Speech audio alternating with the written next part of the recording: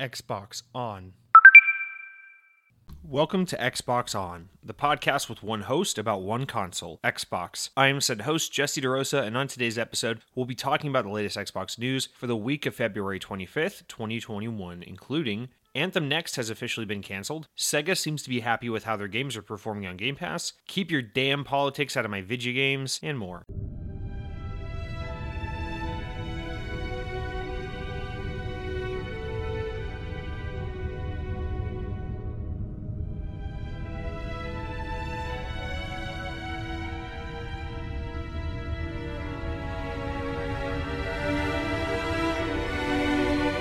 Last night, while I was playing Call of Duty Zombies, I was listening to the Joe Rogan podcast, as I do from time to time, and they were talking about Airbnb, whatever. It has nothing to do with the show, but they mentioned Airbnb, and they were talking about, the review and of the place they stayed at and the owners of the place, like something, complaining about, the tenants not being clean enough. Anyway, this got me thinking, it seems like Airbnb is this thing that absolutely everyone is constantly bragging about and recommending to everyone as like the definitive place to stay, or not even so much like recommending, but just like it just seems like it's taken over, culture as like the default way to stay when you're traveling now, or at least with like newer, hipper generations of people.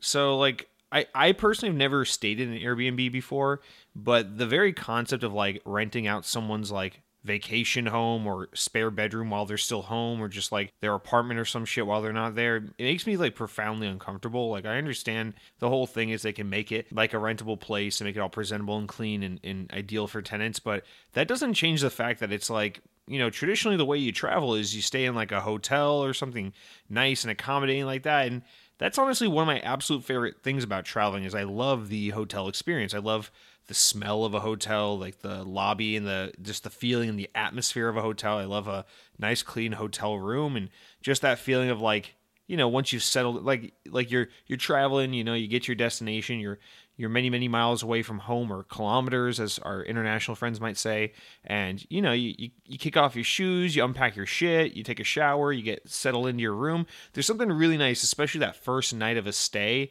where you're just like, this is like an extra level of relaxing. It's just like chilling out in a nice hotel bed, and just whatever the reason for your travels may be, just really enjoying the kind of luxury and just novelty of staying in a hotel. It's like the thing I look forward to the most a lot when I go out of town.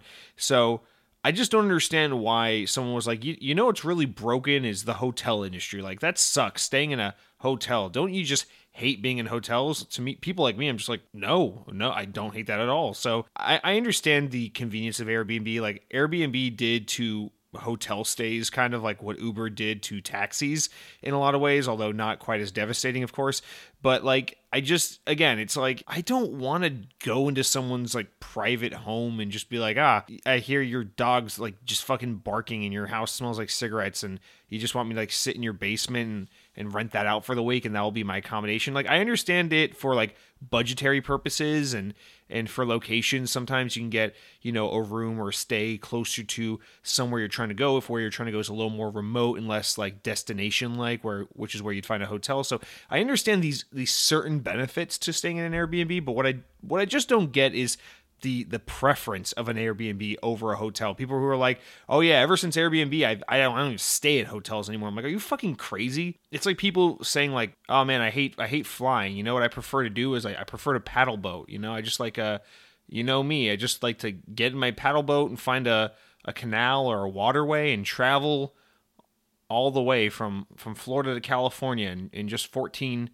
years by paddle boating over there, because airplanes are just so expensive and mainstream and commercial and big corporations and big money. I just like to keep things like low key and like chill, because I'm a low key chill kind of guy. I like to paddle boat my way over to fucking wherever the hell, California. So I don't know. That's a bad example, but I just had to mention that because it's something that's really been on my mind. Now, this is an Xbox podcast. We will talk about Xbox, and I must mention at the top of the show, this is kind of a clusterfuck of a week because we have a lot of comments to get through, and they're very good comments. I'd say, if I'm comparing this week's comments quality to other weeks, I'd say this is in the upper percentile. This is in the I don't know, they're like the 90th percentile. I don't know if I'm using that correctly, but yeah, these are very high quality comments that I'm excited to get to. But the problem is we also have a pretty heavy news week. So buckle in, boys and girls. I'm going to be up till the latest hours of the night editing this motherfucker, and you're going to be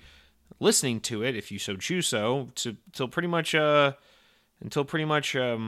we make it to Mars, because that's how fucking long this episode is going to be. So we'll try to cut out fat wherever possible, but let's be honest, Xbox On is almost entirely a show about fat, both figuratively and literally. So our first thing we want to get to here in our corrections or things to address at the top of the show kind of thing is a couple of stories that have been making the news this week that I'm labeling as vaguely political, but not news stories I really want to get into. And these are 3 stories, all very different from one another, but still I would classify them as vaguely political, that I want to address, but not really, get too into, because that would make me want to harm myself if we had to do that. So the first thing is actually something that's kind of late breaking, something that was just happening before I hit the record button here, and it's that Mr. U.S. President Joseph Gordon-Levitt Biden has apparently made an executive order to help address the global semiconductor shortage, which, games media, the always politically inept, far left-leaning games media that just always feels this weird need to get socially and politically involved in everything, even though their job is to cover video games, was like all on this, like, President Biden saving the fucking day by helping us get these semiconductors into the market and back to chip makers. And basically, let me explain what this means. Basically, this is just a thing that chip manufacturers need, like AMD, to help produce their chips, which would theoretically speed up production of boxes like Xbox Series X and PS5. So in a really weird roundabout way, yes, the story, I guess, is kind of about video games. But if you really read into the stories, what you find is that this has almost no direct effect on anyone out there, especially if you're someone who's like shit out of luck trying to get your hands on a Series X right now. This doesn't actually affect you, because really what this is all about, the effects of this move here wouldn't really solve the immediate issue, which is the shortage of Xbox Series X consoles. So I just wanted to address this because I guess some people would consider this news. It's not really news, and it's not really video games news. It is news. It's just not really video games related news, but I guess your games media websites, in their never-ending quest to just constantly try to look for ways to be political and talk about the president and whatever. I don't know. Like, you see this shit like when Trump was president too a lot, where like Kotaku's constantly looking for ways to like interject about like the president said this, or like, I'm like, guys, your job is to like fucking talk about video games. So, unless it's like Joe Biden says that he just finished maxing out his battle pass in Black Ops Cold War, I don't really think it's newsworthy. Or, like Donald Trump is like, I think we should ban Mortal Kombat because when Sub-Zero does that one move, my weenie gets all tingly, and I don't like that feeling, so this game is banned. Like, if these were the kinds of, political news stories making the rounds in the video game realm, I'd be like, okay, Polygon, fire away. I understand why you need to cover this, but again, this isn't really a video games related news story. This is just kind of a non sequitur. So there's that, and that's why we're not going to go further into it. The second of these 3 articles is a little more directly video game related, and it is that, Chicago lawmakers are, proposing a bill that would ban the sale of violent video games like Grand Theft Auto 5, blah, blah, blah.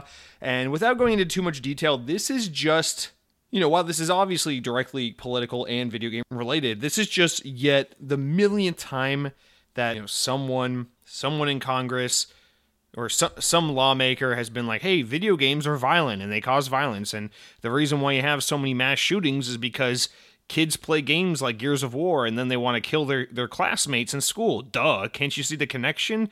Fucking idiots. So the thing is, while, yes, if this were the first time we'd ever seen this story, I'd be like, yeah, this is newsworthy, and we could all be outraged and laugh on these fucking old goons that, for whatever reason, get to run our country.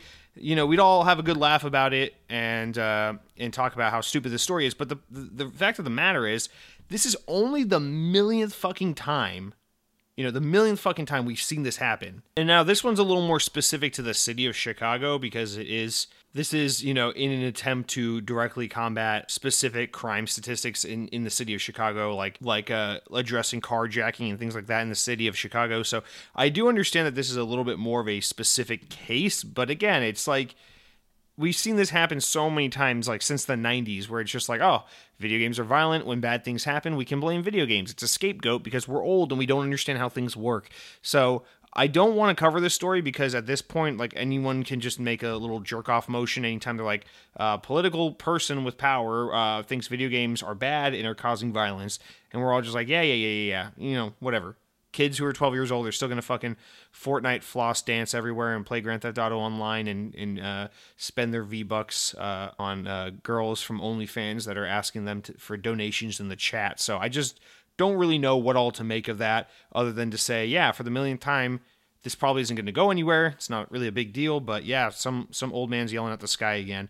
And then the final one here, and this is the only one that actually kind of got me involved and got me actually researching, is this one that a developer who works at Avalanche Software, which you guys may know because they're currently working on the new Hogwarts Legacy game, and I talk about them highly all the time because they used to be a Disney-owned studio that made the Disney Infinity games and the Cars video games and the Toy Story games. A studio I really, really love and respect from Salt Lake City, Utah. Well, their lead designer for the new Harry Potter game has come under fire this week because apparently for a couple of years he had like kind of a YouTube channel that he was, pretty dedicated to, where his beat, if you will, was kind of like just bashing on the social justice warrior kind of movement that was seemingly dying down a bit now, but pretty prevalent over the past, 5 years or so. And so a lot of people, kind of uncovering and digging up these old videos and talking about how some of the things he says could be misconstrued as anti-feminist and that it's just kind of like spits in the face of the Me Too movement. But what really makes us all like just a little extra like, oh, that's shitty is that, keep in mind Hogwarts Legacy, Harry Potter game, Harry Potter universe, from J.K. Rowling. J.K. Rowling is a figure who's recently been under fire for some comments that many consider to be transphobic. So she's under fire for that. Now this guy's under fire for his old YouTube channel, which, to be fair, I haven't watched any of his YouTube videos. I meant to get around to seeing some to see what I thought of them leading up to today's recording, but I have not. So I don't really have any weigh in on whether or not I think his videos were really offensive or not. Just the inherent idea of poking fun at the quote unquote SJWs, which I don't, normally talk about. I find that kind of comical because there are a lot of fringe and just absolutely hilarious nuts people on the internet, on certain games websites like Kotaku and Polygon, and on places like Twitter and shit, where they're just fucking nutso, like basically calling you racist if you walk out of the closet wearing like a white t-shirt. So I do find, just in the most general sense, like making fun of that kind of movement, not the Me Too movement, but rather like the social justice warrior, quote unquote, movement, to be kind of humorous, because so much of that is just cartoon problems and cartoon people making up a cartoon world. But obviously it could be, again, haven't watched the videos. This could be one of those things where it's like, well, is this man actually being offensive? Is this man actually spitting in the face of the Me Too movement and actual women who were victims of actual sexual assaults? And is this man actually saying sexist and offensive things? If so, that's a completely different story. And then to top all this off, he's a man who's under fire for these specific things, making a game based on a world built by J.K. Rowling, who is a controversial figure right now. On top of all that, this is another guy who worked on the Cars 2 video game and like quotes in his videos about how, when he was working on the Cars 2 video game, he worked closely with John Lasseter, who used to be a Pixar fame, who of course was quote unquote canceled for his, sexual impropriety and misconduct at the height of the Me Too movement. So it's just like this whole trifecta of like, you're under fire for this shit and you're associated with these two bad characters and it looks really bad. And I kind of hate this because I really, really love this studio and want to see them put out good games and see them get good press and see them get press and recognition at all, but just of course not for things like this. So really sucks, but I mean, I guess this wasn't worth bringing up since I'd never watched his videos, so I can't really speak to whether or not there's any validity, in my opinion at least, on, the kinds of things he's talking about. But I would like to put it out there that this is a big story that's been making the rounds. A lot of people, at least in the Twitter sphere where I've been following this story, seem to be pretty upset with this dude over this, and it just seems to be a lot of, two things. It's people who are either A, upset because cancel everyone, nothing can be construed in any way other than you're either a fucking virtue signaling saint or you're a fucking racist Hitler Nazi. So you get like these two ends of the spectrum and nothing in between. And then the other side of the story is people who are like, what I'm really fucking tired of is this kind of shit. I kind of want to just like go make a bologna sandwich and lay on the couch and contemplate death because the world sucks. So I feel like those are really the only two takes coming out of this, which is, I think the kind of conversation, the climate around these things has changed so much in recent years, because before it seems like this is the kind of thing where everyone will be talking about it. But now it seems like you still got like the far fringe characters talking about it. And you got the rest of the people who just seem very tired, just ready to take a nap and maybe, I don't know, just fucking go to Wendy's, get a 4 for $4 and forget about it all. So I don't know. This is not me taking a stance defending one side or the other. I just want to say there is your Polygons and your Kotakus going out and sharing their amazing video game reporting as per usual by just finding people to dig up dirt on and shit all over, which is, I mean, I guess that's video games journalism in a nutshell, but those are the little political jabs, and part of why I wanted to bring that up is just because of, depending on the story, it was either gaining a lot of traction or it was, something that is a little more specific to video games, like in the case of the Chicago one with the banning of video game sales to minors. But our first story of the day is also actually a little political, so I wanted that to be a little warm-up. Now, all of those things were really inane, boring things to talk about, but the actual first story we have for the news this week is something I actually have something of value to add to it and something I'm excited to talk about. So that's the little warm-up for our Xbox podcast. It's all about Microsoft's #1 gaming console, but we're going to get a little political this week because the news calls for it. But first, before we can do that, before I can make you all turn off the show, allow me to first jump into a little comments, a couple shout outs, a couple of questions, concerns, thoughts, dare I say, notions, what have you. Anyway, you know how the commenting works. You go over to youtube.com, you look up Second Best Gaming. That's my channel. Hi, that's me. You look for the Xbox On Podcast playlist. You'll see the latest and greatest episodes. Leave a comment on the latest episode. I will probably read it on the show, especially if you've never commented before.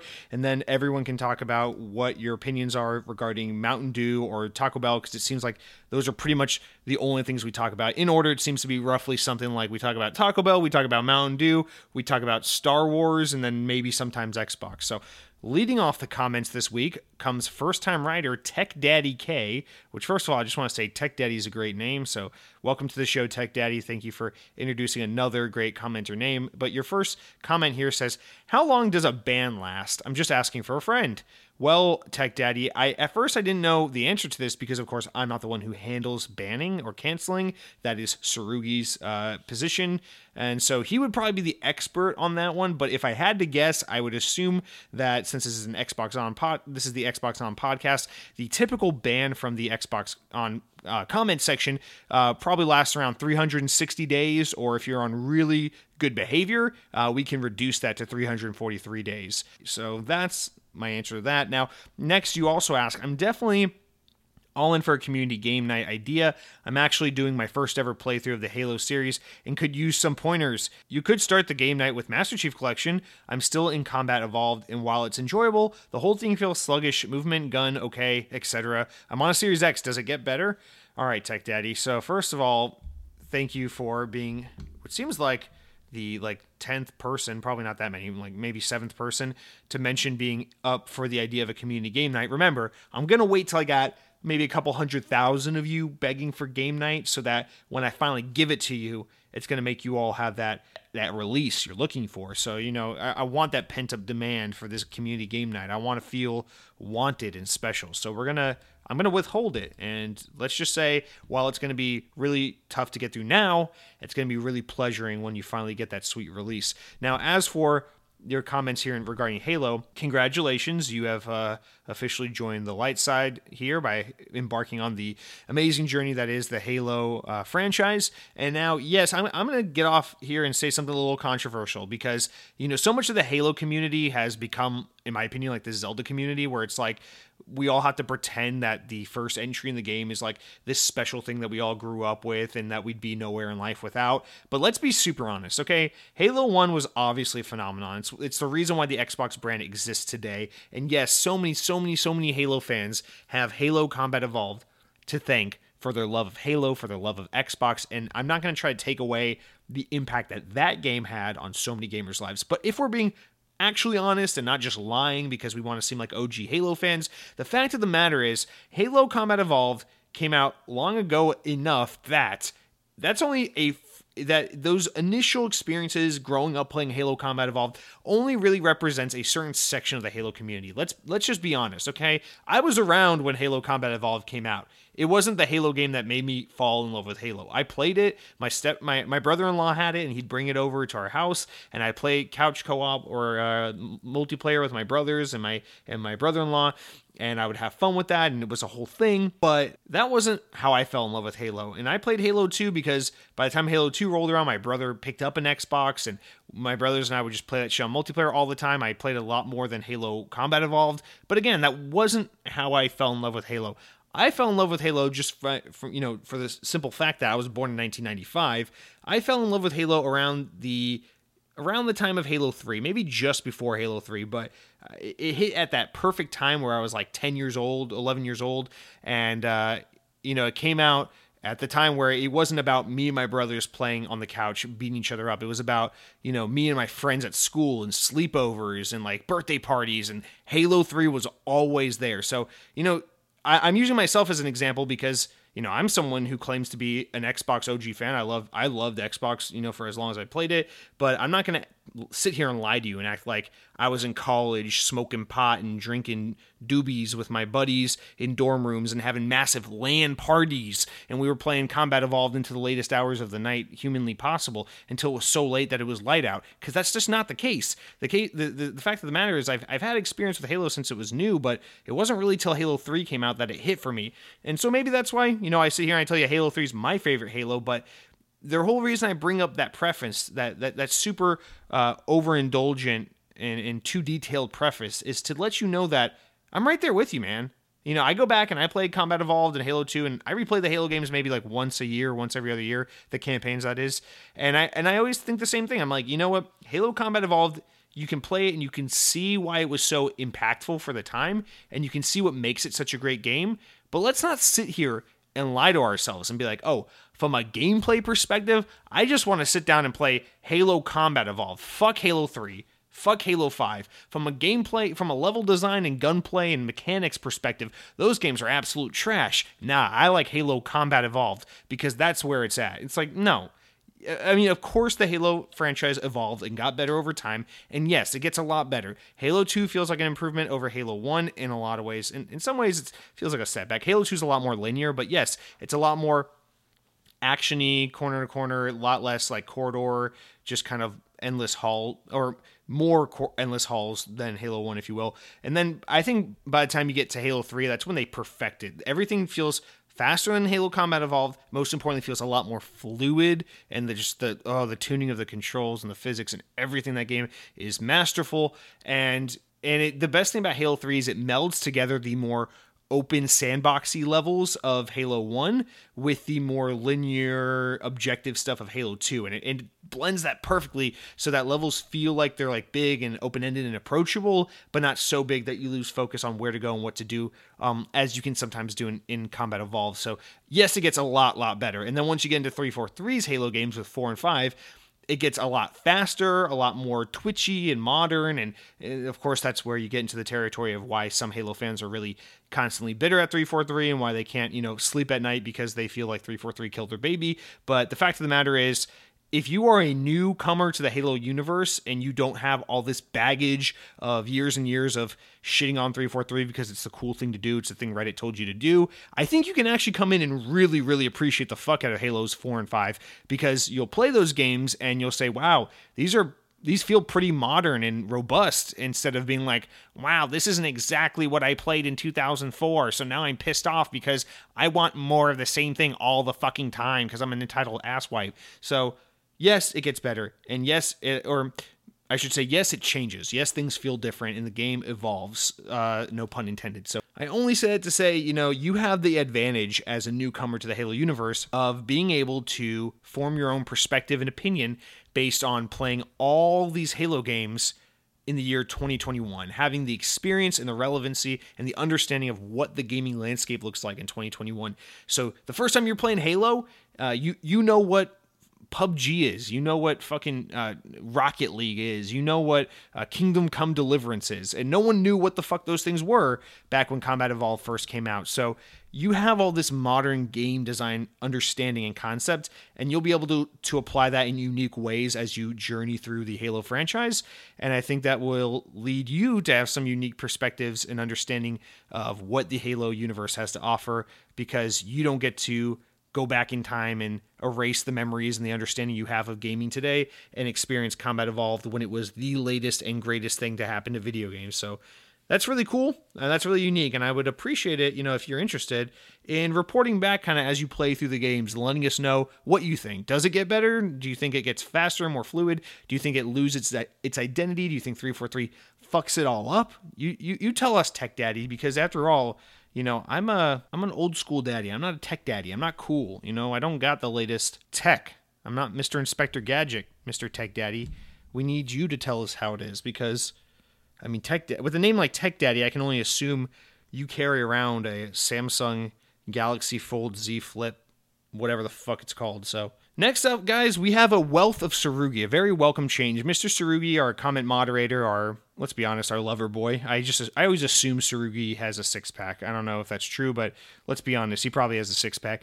But, he doesn't always comment, but when he does, it's a welcome addition to the show. And this week, he's gifted us with a slew of comments. So let's just jump into what I'm going to call the Tsurugi Hour. And his first comment here is that Dead Captain James is teetering on the edge of cancellation for his comments about Pepsi. Just lucky he's more of an OG than I am, you say here, Tsurugi. Well, that is true. Dead Captain James is the OG of Xbox On. In fact, there's only one person more OG than Dead Captain James, but I had to block that guy because he was some creepy 50-year-old guy who used to just insult me for everything I said on the show. So he's banned, but, after that guy was Dead Captain James. So Dead Captain James is the first person to ever support and vocalize anything about the show that I really acknowledge, although I guess I did just acknowledge the other guy. So, yes, we cannot ban Dead Captain James. He is unbannable, and I'm afraid, even though I too was offended by his Pepsi comment, his slanderous Pepsi comment from last week, I'm afraid that he is a man that only God himself can cancel, so nothing we can do there, Tsurugi. Now, next up, you say, I'm not up on all the tech that Tesla have in their cars, but wouldn't it be slightly counterproductive to be draining the charge on the vehicle, playing Xbox in your car while you're waiting on your vehicle to charge? I worded that poorly. That wasn't you. I read that poorly, so just want to put that out there. But no, Tsurugi, that's not really how it works. Not that I expect you to know. It's not your job to be a Tesla enthusiast here, but no, these Tesla cars have like 100 kilowatt hour batteries. They're massive, massive batteries. And while technically, in theory, yes, the batteries work similarly to like how an iPhone battery works or whatever, it's no, like the battery consumption drawn by using the display or playing video games or watching TV on the display, I mean, of course it draws battery, but not in the way that like playing xCloud on your Android device drains battery. So, I mean, yes, are you going to get less range on your car if you're playing a video game on your Tesla? Yeah. Is it going to be significantly worse and your car is like just going to constantly drain? It's like, 3 hours later, I only was able to drive 20 miles because I played 2 hours of Witcher 3 sitting in my car like a fucking idiot. So no, that's not going to happen. That's not how that works. So you'll still be able to get plenty of range and to be able to charge up pretty fast while at a supercharger network or a station, even if you're playing a game, because those superchargers, the voltage on those things is insane. They can, again, charge a 100 kilowatt hour battery in like 30 minutes, so if you're talking about one of the more modern supercharged stations. So No and yes. I mean, technically, yes, it sucks up battery, but also it's a little more negligible than you think. Well, not entirely negligible. Now, Mr. Sarugi, this is your hour, so let's continue on with your comments. You say, as Taco Bell doesn't really have much of a presence here in Australia, I can't in good conscience cancel EA's King 117. And you may remember last week he said he had never had Taco Bell. I know, gasp. Sarugi continues, I think there is only like 3 stores within 2 hours of me, and none of them are on my regular route. My first and only time having been to Taco Bell was back in 2005 when I visited Seattle. So, Sarugi, I just want to mention, of everything you say there in that comment, the key quote here is, the only time I had Taco Bell was back in 2005 when I was in Seattle. So you have had Taco Bell, and I think that's all the cleansing you need. I think, you should have Taco Bell more often if you can, but the fact that you have had it, and it's been a solid 15 years, means that it has had the time to get into your system and do its thing and break down on a molecular level and have its impact on your being and on your chromosomes and cellular makeup. So yes, I think you have a bit of Taco Bell in your DNA, and I think you're saved, and I think you're good. You're free from cancellation, free from going to hell. But it wouldn't hurt to put a cheesy gordita crunch in the old gas tank every now and then, you know what I mean? So Sarugi, continuing on with the Sarugi Power Hour, says, if we're talking about other podcasts we listen to, as I was mentioning, the podcast I listened to last week, Sarugi says, I listen to Xbox On, obviously, the Xbox 2 podcast, I believe that's the one Jez Corden does with Windows Central, the Xbox Era podcast, I've heard of it, don't know anything about it. Fat Man Beyond, I've never heard of that, but that's a fantastic name for a podcast. Podcast Unlocked, which is, of course, IGN's Xbox podcast. Castle Super Beast, I feel like I've heard that before, but I have no clue what it is. You listen to Press Start, which never heard of that as well, but I can assume by these names that these are pretty much all video game podcasts. You listen to What's Good Games, which I've heard them before. That's that Patreon with God, I forget her name, but yeah. I've listened to her, one of the girls from that show. I listened to her on a couple of podcasts with a guy I listen to a lot, and she's interesting. She's or actually, does Christine Steimer do with What's Good Games? Man, that's driving me nuts. I think Christine Steimer is part of that group. I don't remember, but I'm a little more familiar with what that is. And then you say you listen to My Favorite Murder, which is either a Hitman podcast about the video game franchise Hitman, or it's just not a video game podcast. I guess that's a possibility as well. And you say you also listen to a whole bunch of sports podcasts, and you say, apparently, I find the time to listen to all of that. I find that listening to other Xbox podcasts, the ones I listen to, don't all spout the same nonsensical opinions, so that's good to hear a few different views on topics of the day. So that's nice. It's nice that you get, especially because you listen to so many Xbox shows, you get a nice range of opinions, and I think it's awesome. I'm not, I'm trying to not be the jealous type. I'm not here to tell you I have the best Xbox podcast. Don't listen to anyone else. I think there are better Xbox podcasts if you want something to be informative. In fact, I recommend the Defining Duke podcast. That's a pretty good Xbox podcast as well. But just tell Daddy what he wants to hear. Am I your favorite? I'm your favorite, right? All right, next you say, I need closure. Did you ever continue with Cyber Shadow? Sarugi, the answer is no. I did not. Now, it's not because of the achievement thing. It's actually because the game got really fucking hard and I lost my patience and I fell out of the mood. So that's what happened. And now I'm very stressed out with video games. And we'll get into this with the what I've been playing segment. But I'm very stressed out with what I'm playing right now because there's a lot of, I got to play this. Oops, I missed my chance with that. Now this is going on for me right now. So Cyber Shadow got lost in the shuffle. It's nothing against the game. But no, I did not get back to it. And yes, I feel bad because I think up until I stopped playing it, I think it was my game of the year so far. But yeah, I'm not playing it right now, sorry. And then your last, final comment for the Sarugi Power Hour is that you say, I'm the exact same when it comes to full completion of games. If I'm enjoying the hell out of a game, then I'll gladly continue through and get it all. 127 hours into Valhalla and still going strong. Did the same with Spider-Man back in 2019. It feels like the grind. If it feels like a grind, then I won't bother. Yeah, I think that's how it works.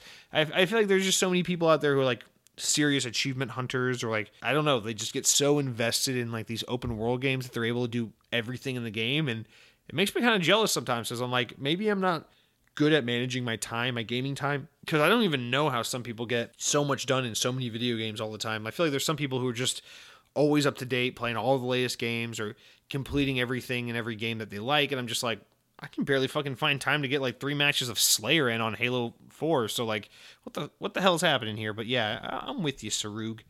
All right, that's gonna do it for our Sarugi Power Hour. Now we'll get into the rest of the comments, the rest of your plebeian comments. Again, we got to move a little faster this week, guys, because we got a chunky bit of news to get to. You guys remember Chunky Brother? Whatever happened to him? Anyway, EA's King says, as a cultured Japanese person, I drink Ramunu soda.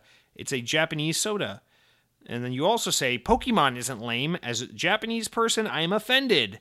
Well, EA's King, now I'm starting to wonder, by chance, are you possibly Japanese? Because, I don't know, it's just a hunch here. But all joking aside, I know what Ramunu soda is. You can easily find it in any like Asian supermarket, and sometimes you can even find it at like, I don't know, like where do you find it? I feel like when I lived in Atlanta, I could find it pretty easily. There were a lot of places you could find it. I think even like a fucking Kroger had it sometimes. But yeah, I've had Ramunu a bunch. It's with the marble soda where you push down the cap and the little marble pops in there and you get the fuzzy little soda. We had this one Japanese soda at my old job, the Japanese restaurant I worked at, called Mount Fuji, and it was like this, it tasted kind of like a berry Sprite drink is how I would describe it, but it was like made from yams instead of like high fructose corn syrup, but you would never know from the taste. And it was so good. It just didn't taste like super syrupy, but it still had like the flavor of like a decent, like a Mountain Dew or Sprite citrus soda, whatever. It was so good. Mount Fuji soda. It's expensive as hell to import though. But yeah, I mean, I've had Ramunu. It's good stuff. Your Pokemon comment here. I want to be clear, EA's King. I don't hate Pokemon. Pokemon as a franchise, Pokemon as a video game specifically, I really don't hate at all. In fact, I used to really like Pokemon, especially as a child, and up until maybe just a few years ago. What I'm really tired of with Pokemon, what I really can't stand about Pokemon, isn't the games. It's not even the franchise. It's not even Nintendo's association with it. It is Pokemon fandom. Pokemon is, Nintendo in general, but especially Pokemon, is so painfully indicative of like this 90s kid culture. Isn't it so cool to be nostalgic and 90s kid? And I don't mean to shit on people who enjoy Pokemon, because it is a property that has earned its appeal and its respect, because these are good games. It was a unique phenomenon when it came out. Pokemon has, the Pokemon Company has worked hard to justify the enthusiasm for the brand. But I personally just get so drained. Like the way I feel about Pokemon when I see someone like talking about a Pikachu or a Pokemon Go or fucking McDonald's Happy Meals or whatever it is, the Pokemon stuff.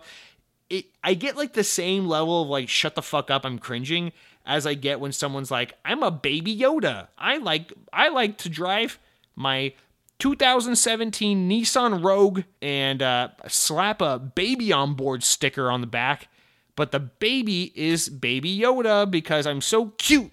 I love nerd culture. I'm such a fucking nerd. When I go to GameStop, I buy Funko Pops because I'm a nerd, and I went to Comic-Con one time and I posted Facebook pictures, so I'm not afraid to admit to all my friends and family and people I went to high school with that I'm a little bit of a nerd. Sorry, everybody. Sorry if I'm just so weird and quirky. But yeah. Pokemon brings out like the worst in me when it comes to just like wanting to drill.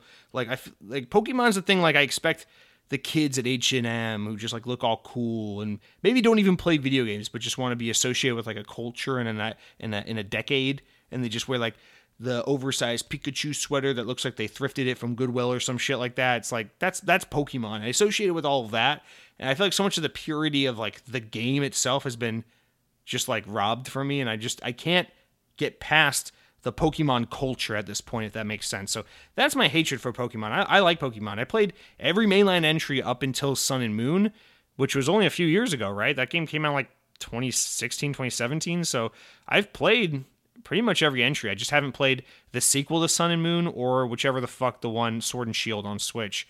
I haven't played those ones, and I don't plan on them, to be honest with you, because the more and more I play them as I get older, the more I'm like, you know what? This isn't even Pokemon's fault. I'm just not a Japanese role-playing fan. And Pokemon is like, what if you removed what makes a Japanese role-playing game good, which is like story and character development, and you just made it about the gameplay, which is the worst part about a Japanese role-playing game, which is just the fucking battling and grinding and all that bullshit. I'm like, okay, so what you're telling me is, Pokemon has its appeal, the catch 'em all, the collectibles, the cute little animals, but the games are kind of the worst of both worlds. It's like bare bones to no story at all, plus really heavy emphasis on like baby's first RPG mechanics. So the game has like no challenge or no dynamicism to it. And it's just like, what the fuck is this? Why am I still playing this? Why am I still playing a Pokemon game? So that's kind of my take on that, but I'd be a hypocrite if I said I didn't love Pokemon. When I was a kid, I fucking loved it. I still have shoe boxes with like thousands of Pokemon cards somewhere in storage, and like I said, I have pretty much every Pokemon game from Blue up until Sun and Moon somewhere, in a Nintendo cabinet that I don't touch anymore. So yeah, and I don't hate Pokemon. I just hate Pokemon culture because I'm a hip little fucking hater boy. Nintendo responses. Now, some of you wrote in about my rant about Nintendo last week. Sam Torres says, Nintendo, they keep doing these Boeing Man tells you something neat sessions that I just don't have any reason to take them seriously or play my Switch. They need to unchain the hounds they torture in the basement and give us some Metroid F-Zero or Sega Ages-like collections. Fuck that happy Boeing dude. I don't even know who you're talking about. I want some dude with colossal boils. Do you mean balls? Colossal balls? Red eyes and irregularities in his stool. Bring me Nintendo Bullet Man. Sam Torres, I'm not even going to pretend I understand that one because I just don't.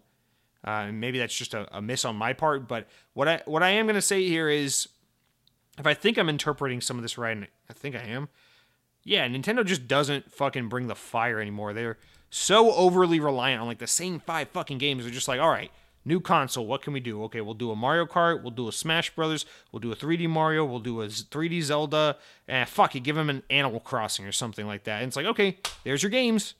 Bye. Oh shit, they're still asking for more games. Well, what are we going to give them? It's like, well, we have F-Zero. Shut the fuck up, don't say that. Here's Mario Tennis. And I was like, that didn't make him happy. What can we give him? Oh, fuck. How about a 7-year-old port of a fucking Wolfenstein game that ran better on Xbox 360 back in 2014? And the only selling point will be you can play it on the go in the middle of a pandemic. Fucking masterpiece. Nintendo's so smart because they put the big game on the small screen. And everyone's like, yeah, I guess we got to spend $60 on this because, I mean, fuck, I couldn't acknowledge this game on my 360 for 7 fucking years, but I guess now that it's on Switch, I got to give a shit about it. And then, I don't know. That's Nintendo, man.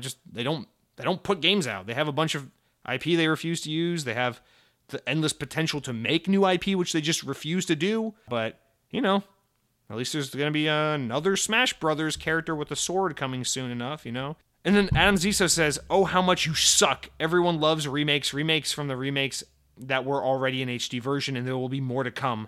P.S. I love Nintendo and Cola. PS2, I'm kidding, but not PS2 like the PlayStation 2. PS as in like a second postscript. But I love Nintendo anyway. Well, Adam Ziso, you're fine to love Nintendo. I don't blame you. Like I've said many times on the show before, I was a Nintendo fanboy forever. I still to this day miss being a Nintendo fanboy. Like I still wish I had the same admiration and appreciation and love for Nintendo that I used to have. Like I feel like I lost a part of myself by becoming bitter towards Nintendo, but I don't know what something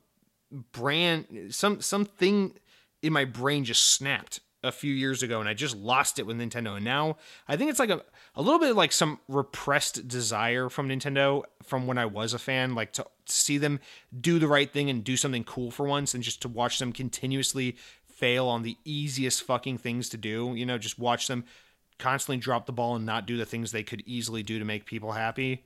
And it's just like, after enough of that, you get to a point where you're just like, you know what? I'm better than this. I don't need this. Let me go play a platform that hasn't been like teasing fans with what they want and grabbing them by the balls and selling them the same bullshit for 100 years. Let me go to Xbox, because you know what Xbox does? They at least let you have a fucking normal ass friends list without friend codes while you're playing, your millionth Forza game. At least on Xbox, I don't have to beg and plead for achievements because they have them. It's always been there. So yeah, sure, I'm just playing, Gears, Forza, Halo, Gears, Forza, Halo. But at least while I do it, it looks pretty, runs pretty, and I have a robust online infrastructure. So suck it, Nintendo.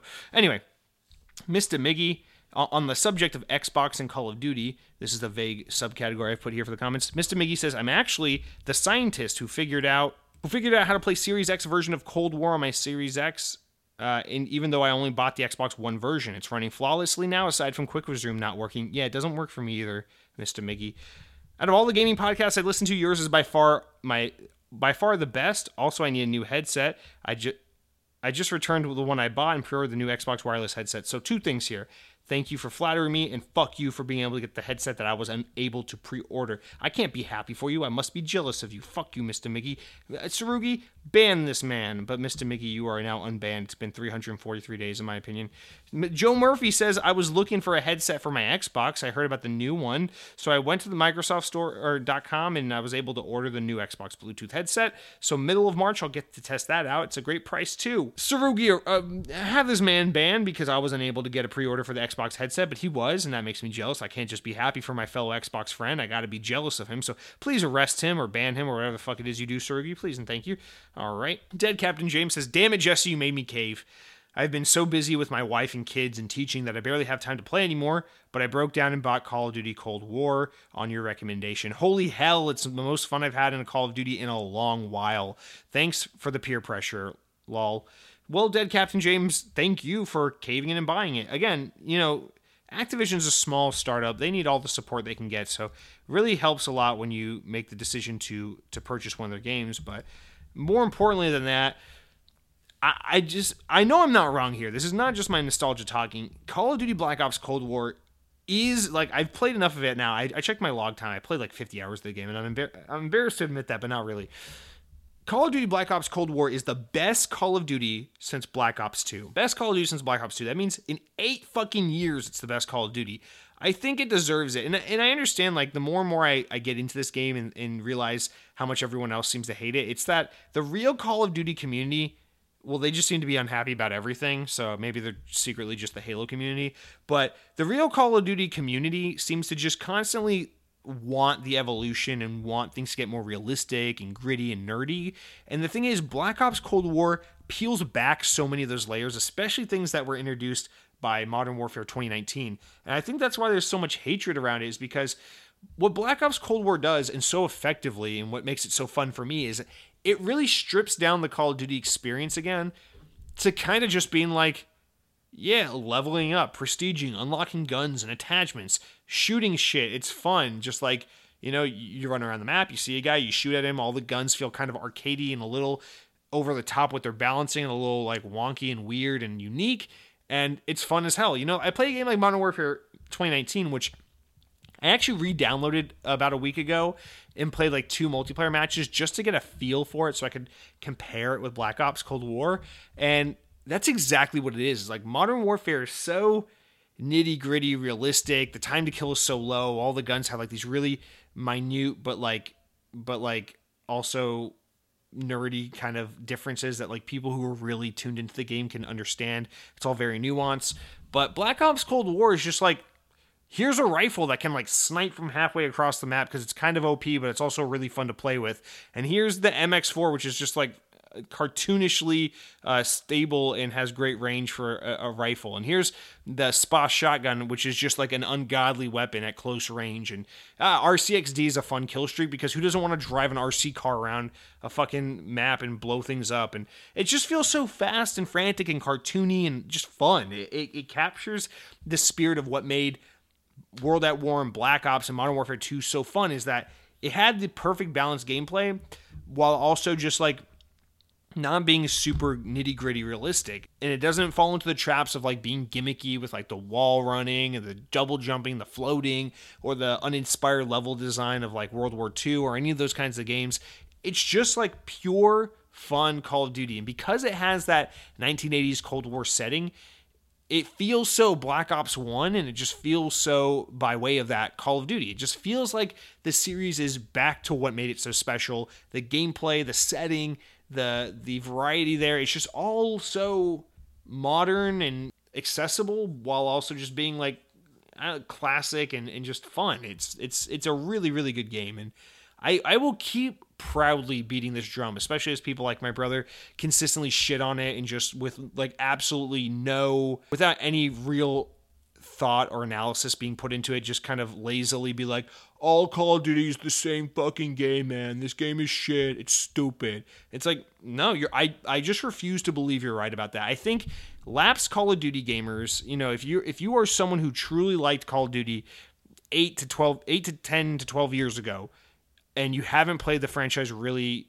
with any like true emphasis or time or interest in recent years, I think Cold War would be the game to bring most people back. It really truly is the most just like authentically fun Call of Duty experience in so long, and I'm standing by that, man. I just finished grinding out the battle pass, and I'm super excited for this new zombies mode that drops actually the day this podcast goes up. So like, they got it with this game, man. I don't know what to say, man. I'm gonna keep defending the COD, but Flips Mad Max, who I think might be a new commenter, unless that's I'm in the crib with your grandma or whatever, because it's a similar picture, says, I'm hyped as hell right now. Managed to snag a Series X since coming next week, and I got a new Pulse Red controller ordered too. Great show, second best. Well, Flips, thank you for commenting in, and if it is your first time, thank you for being a part of our show.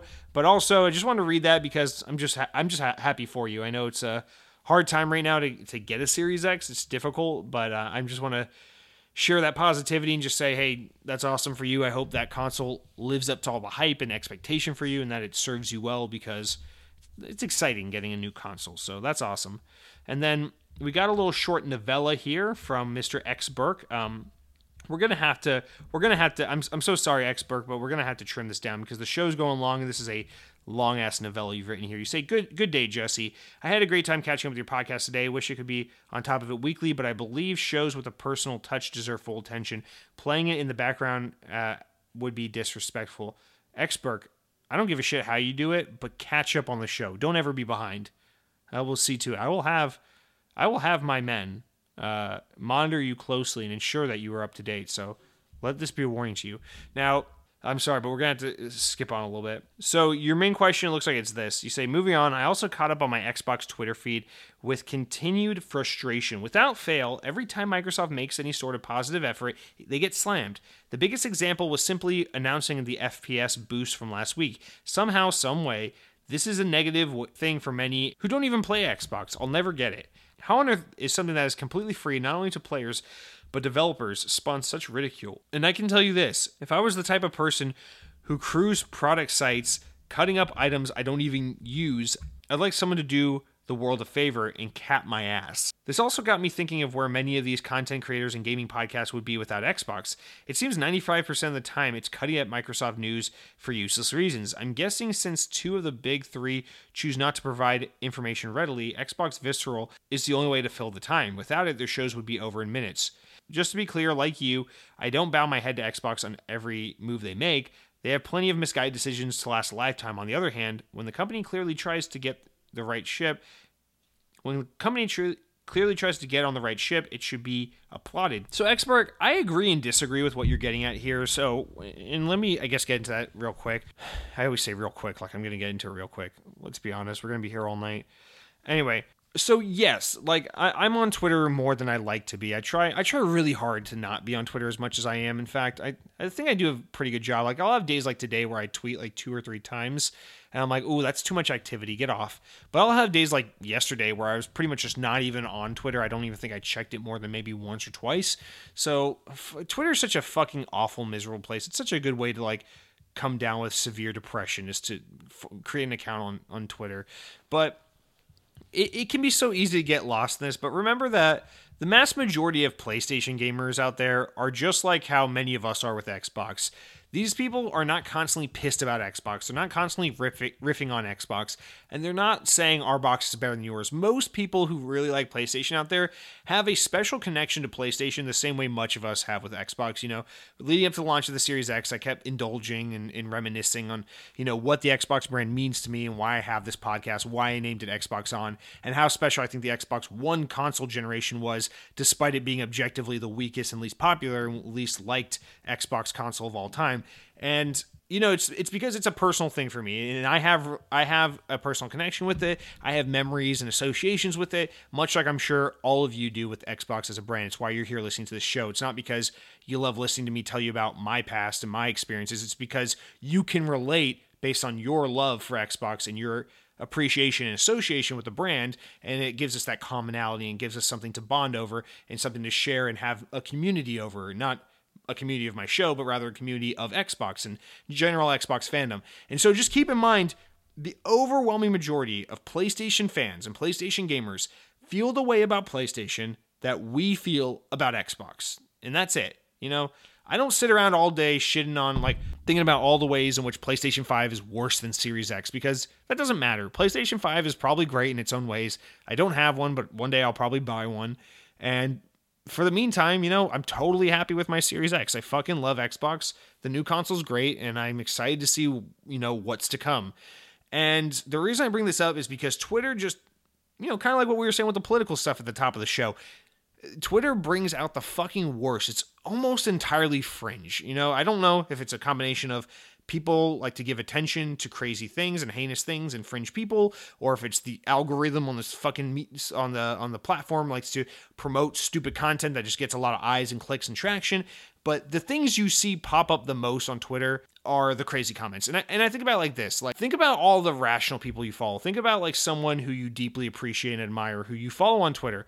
A lot of these people don't post frequently, and it's because they're probably too busy living actual goddamn lives and doing things that actually matter to be constantly posting on Twitter all fucking day, left and right, because they're grown-ass adults with actual lives and things to do. But when you get on Twitter and you're like, oh, why is everyone just constantly bitching on Xbox for this new FPS boost or this new Halo thing?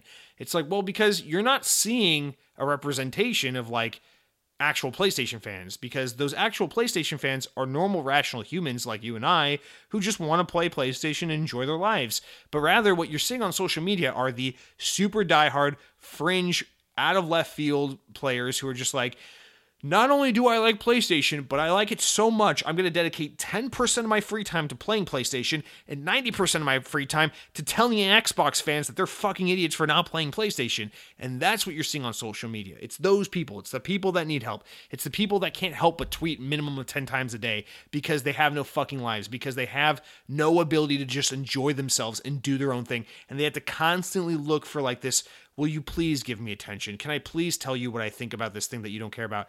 And that's a weird thing to say, because isn't that what every social media post is? Like, today I said something super stupid on Twitter about like fucking, I was making fun of media for just like constantly following where the clicks go. And obviously COVID makes money, so news sites just post all day long about like CDC officials say this about COVID. And so I made a joke teasing like all the obligatory and like obvious headlines that you'll probably see in the coming weeks or months from major news outlets. And I looked back on that tweet, I'm like, this is a dumb fucking tweet, but you know, whatever. That's what you do on Twitter. You say something stupid, you hope someone notices you, and you move on with your life. But that's not how these specific people work. These specific people live and die by the attention of others. So you know what gets a lot of attention is outrage and fucking controversy and hot takes and things like that. So you get so much of this whole Xbox is stupid for this, Xbox is dumb for that, Microsoft sucks, here's why for some reason giving people performance upgrades to their old games is a bad idea.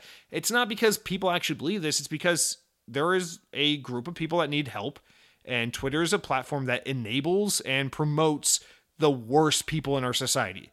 It's why if the world were actually run by Twitter, half the people you fucking know would be in jail cells for actually being Nazis. Twitter is run by very, very crazy people who think in very extreme ways, and there's no gray or anything else to the world. It's all just really far in one direction or another. So I know it's like so many people say that, but it is this thing that you constantly have to refresh yourself on, because the potential of Twitter, the potential of social media, the potential of the internet is so great and so promising. But unfortunately, the reality of how these things are used, of how these websites are tooled, and how these algorithms work, it just really ends up being this really awful experience for everyone. So unfortunately, that's what we see. That's not what it actually is. But yes, as for the medium or the content, you know, as for the industry or the content creators, I can't speak to them. A lot of those people just make videos and articles about things that get clicks, things that make money, and a lot of times being controversial is simply what makes money. So again, it's not, you know, I don't think it's like people at IGN have a vendetta against Xbox. I think it's people at IGN live in the city of San Francisco, and they smell their own fucking farts, and they all play PlayStation because it's what their buddies do, and they're all afraid that if they have their own personalities and opinions, they might explode. So they all just, like, oh, we play PlayStation and whatever game is coming out, blah, blah, blah, because they're people with jobs and limited free time. So they spend their free time doing, the things that they can do and the things that their friends do. And, it's not, we hate Xbox. It's that, none of us here really play Xbox. So it gets a lack of coverage. And none of us here are really big Xbox proponents. So it just seems like we neglect it as side effect of praising so much of what PlayStation and Nintendo do. So a lot of it, I don't think it's active hatred. In a lot of cases, I think it's more like neglection, apathy, and lack of experience. Although definitely sometimes there is a little bit of a harsher, as I've mentioned before, a harsher slant in kind of press on Xbox. Like if an Xbox game comes out, again, because there isn't so much of a connection and a love and a relationship already pre-existing there with a lot of these people in the platform, I think it's easier for them to be more critical. Whereas, like, if they put a new Zelda game on Switch, these fucking IGN guys, their little glasses are going to fog up and they're going to be like, I don't know how this isn't a masterpiece. It has Legend and Zelda in the same fucking game. How did they put both characters on the Nintendo Switch? And then, it's going to get a 10 out of 10. So a lot of it just has to do with, the things that gain traction are unfortunately the crazy people. And a lot of times the neglect and the lack of experience can come off as outright disdain or dislike and appreciation for specific things just because, the people who control the message, the people who have the platform just are unversed or unfamiliar with, Like, I'm sure a lot of people probably listen to this podcast and think that I straight up hate Nintendo. And that's just not true. I have a Nintendo Switch. I play my Nintendo Switch. I play my PlayStation Vita almost every night before I go to bed. Like, I play video games on the other platforms, but I have a massive, massive appreciation and soft spot for Xbox. And it is the gaming platform I play, predominantly. So it is the one I can speak to the most. It is the one I have the most happy and positive things to say about. And therefore it comes off because, this is a show where we have to talk about narrow specific things.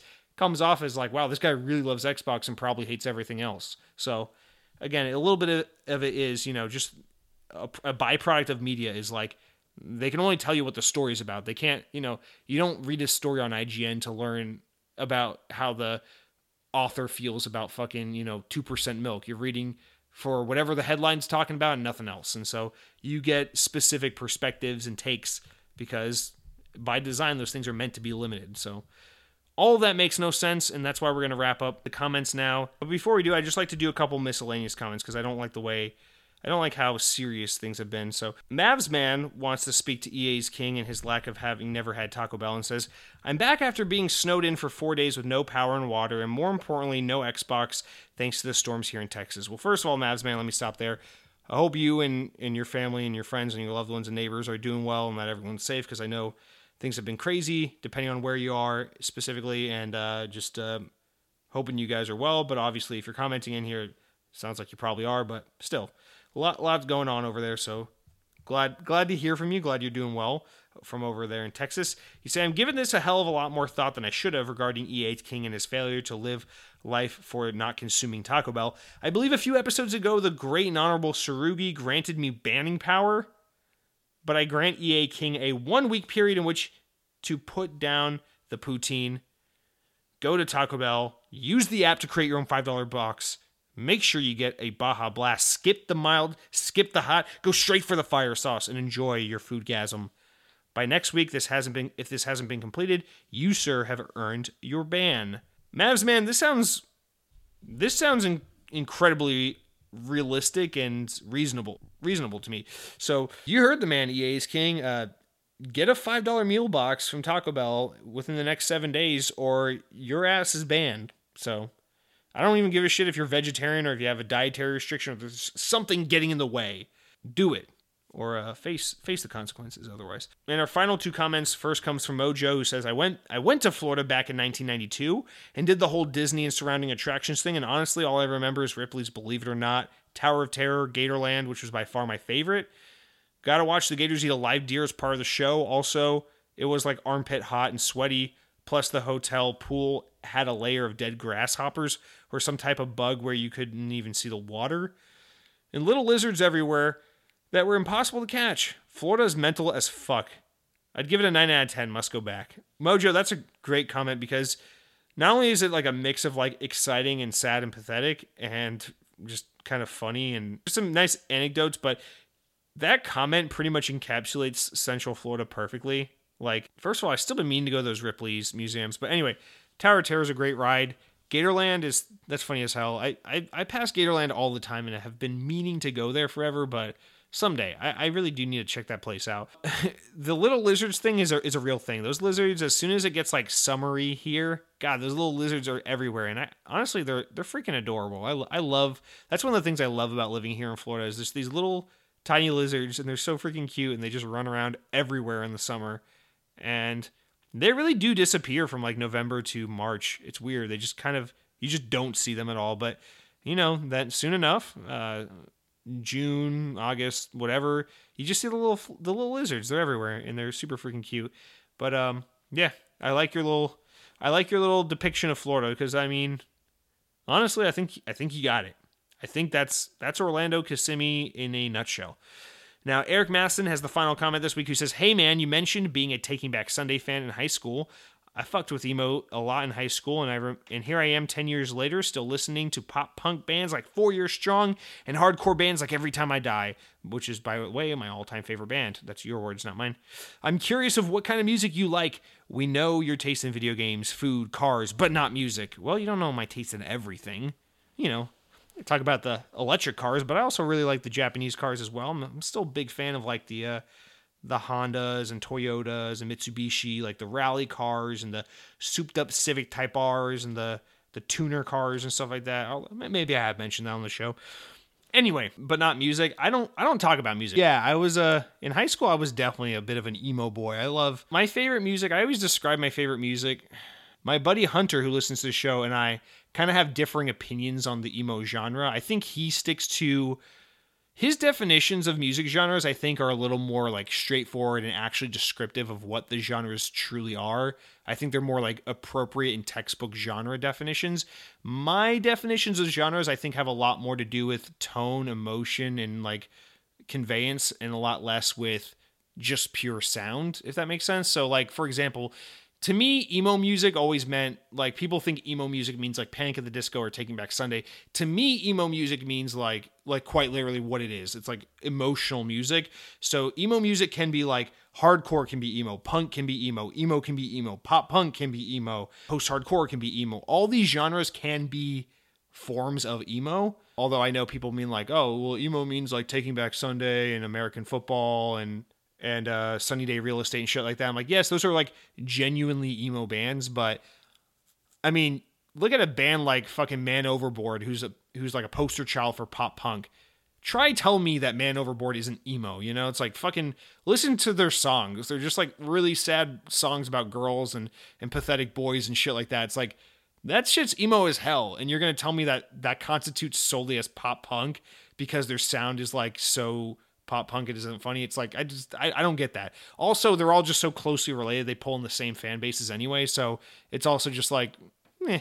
So yeah, I mean, I don't even know why I'm going on this tangent about emo, but yes, emo, pop punk, post-hardcore, all that shit, that was my crap growing up for sure.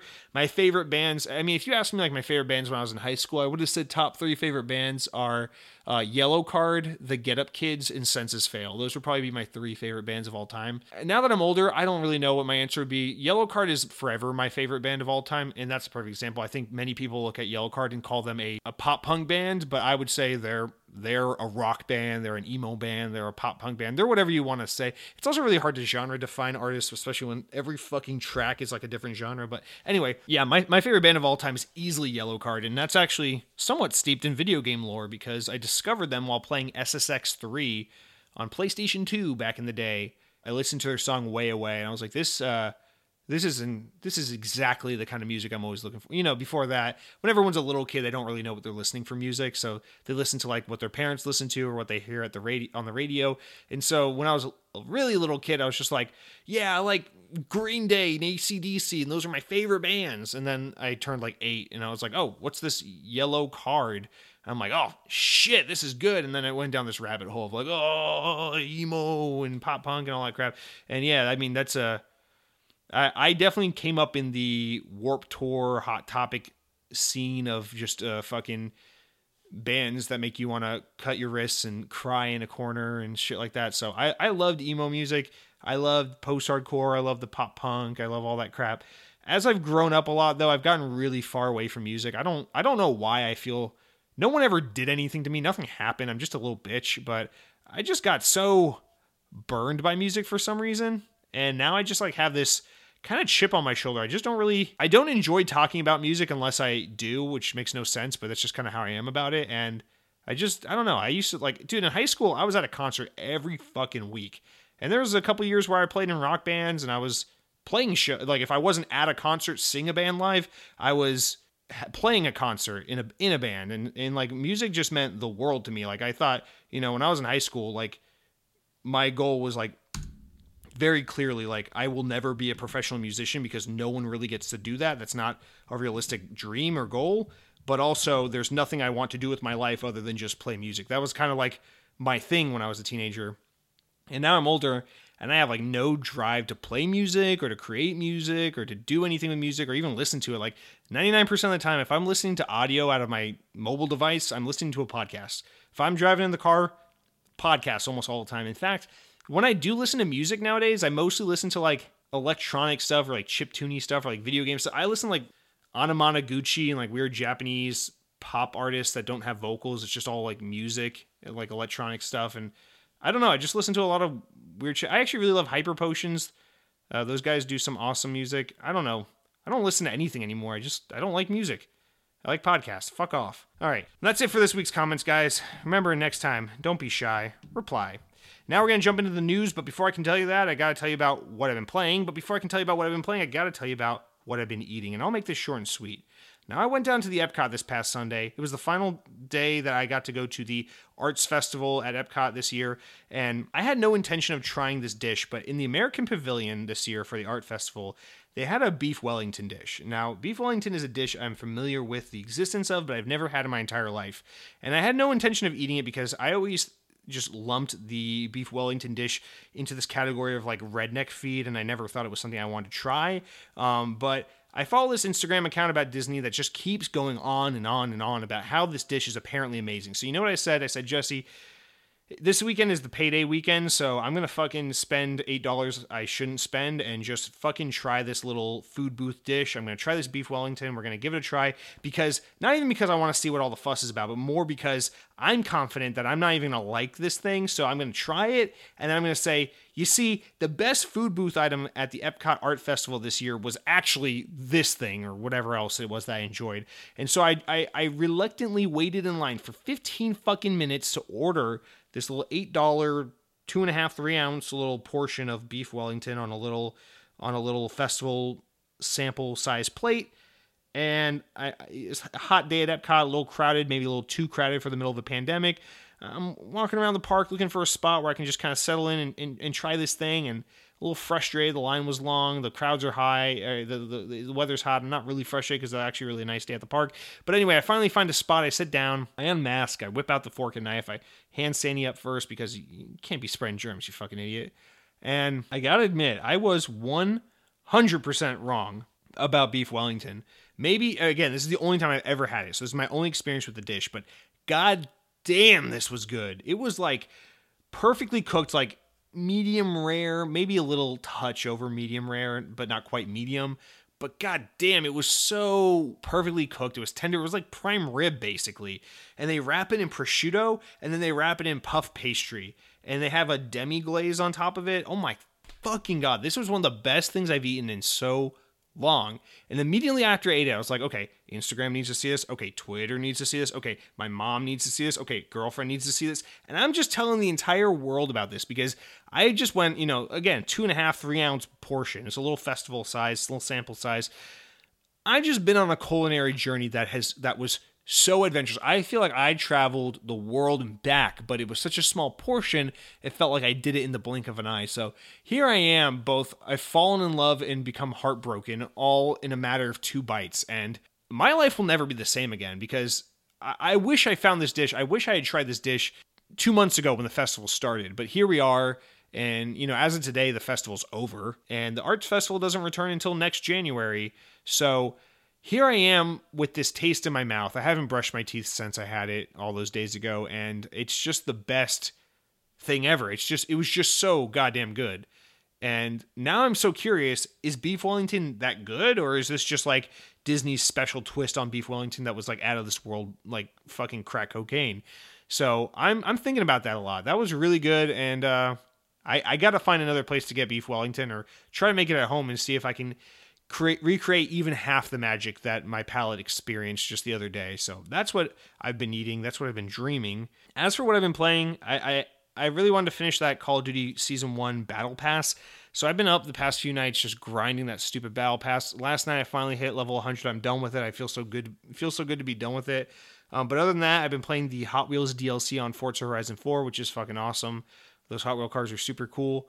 And other than that, though, I'm just waiting because tomorrow when the show goes live, the new Zombies map goes live on Cold War. And then the MLB The Show demo or tech test for Xbox Insiders goes live, and the Outriders beta / demo goes live. So I'm really looking forward to all three of these things.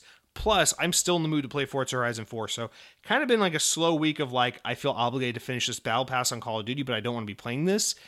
And it went from that to now I have these 4 new experiences, or these 3.5 new experiences that I really, really, really want to get to, and just not enough time to play games. So beginning tomorrow, I'm going to be in a new situation of not enough time, lots of things I want to play, whereas the past few days I've been in a situation of like, I got some free time, but I'm just basically doing the thing I'm obligated to do with this Battle Pass rather than playing the things I want to play. So that's where I am with what I've been playing. We'll report more on some of that stuff next week. But with further, hour and 20 minutes in the show, most podcasts will be over by now, but we're just getting to the news. So let's jump into the news. All right, we really need to just start limiting the comments a little bit. This is it's insane how long this goes. But let's jump into the news with our first story here, which is, you might recall at the top of the show I said this all has a theme because our first big news story of the week is a little political or controversial. So we'll get into that, and I'm actually really excited to talk about this because this is a lot of things I'm interested in. So our first story comes from IGN, and this is a little late. It kind of came out a little over a week ago, but things were developing. I didn't want to talk about it quite yet, so here we are now. The story reads, 6 Days in Fallujah, a military first-person shooter based on a real Iraq war battle, has been resurrected by a new developer and publisher after being canceled by its original publisher over a decade ago. Set for release on PC and console this year, the new version of 6 Days in Fallujah is developed by Highwire Games, a studio founded by Halo's lead designer and published by Victura. A tactical shooter, the game is based on events that took place in 2004 during a second battle for Fallujah in Iraq.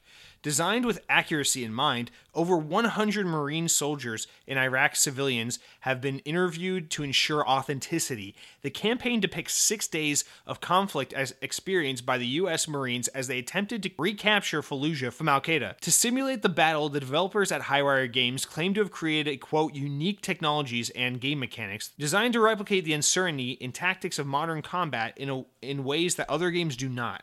The original version of 6 Days in Fallujah was announced back in 2009 by developer Atomic Games, and it was set to be published by Konami, but the game was met with criticism from war veterans and anti-war groups. Setting a violent video game in a real-world war, particularly one not just fresh in the memory, but also seen as unjust, was seen as controversial. This caused Konami to pull out of the project. While never formally canceling the game, news on 6 Days in Fallujah gradually faded. In the years since, Atomic Games' former CEO, Pete Tomte, has set up Victura and has been working on a new version of 6 Days in Fallujah since 2016. Quote from him reads, "It's hard to understand what combat is actually like through fake people doing fake things in fake places," said Tomte in a press statement. "This generation showed sacrifice and courage in Iraq as remarkable as any in history. And now they are offering the rest of us a new way to understand one of the most important events of our century. It's time to challenge outdated stereotypes about what video games can be," end quote. Tomte himself was even executive vice president of Bungie during the development and launch of Halo Combat Evolved. The development team of the new version of 6 Days in Fallujah is headed up by Jamie Greismer, who is lead developer on Halo and Destiny, while music is provided by Halo's original composer, Marty O'Donnell. Numerous other ex-Bungie staff make up Highwire, including former design director, characters, vehicles, and weapons artists.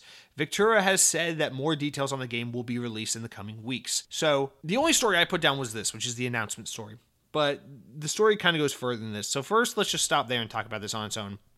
This is a story I've been pretty well aware of for a pretty long time, and it always really, really bummed me out that the original version of this game that was set to release over a decade ago never made it to the market, because the very concept of this game is just really unique and really interesting, and I really want to see it. But the crazy thing about all this is I'm actually way more eager and interested in what this game has to offer now that it's coming out in 2021 versus the version we could have gotten back in 2019.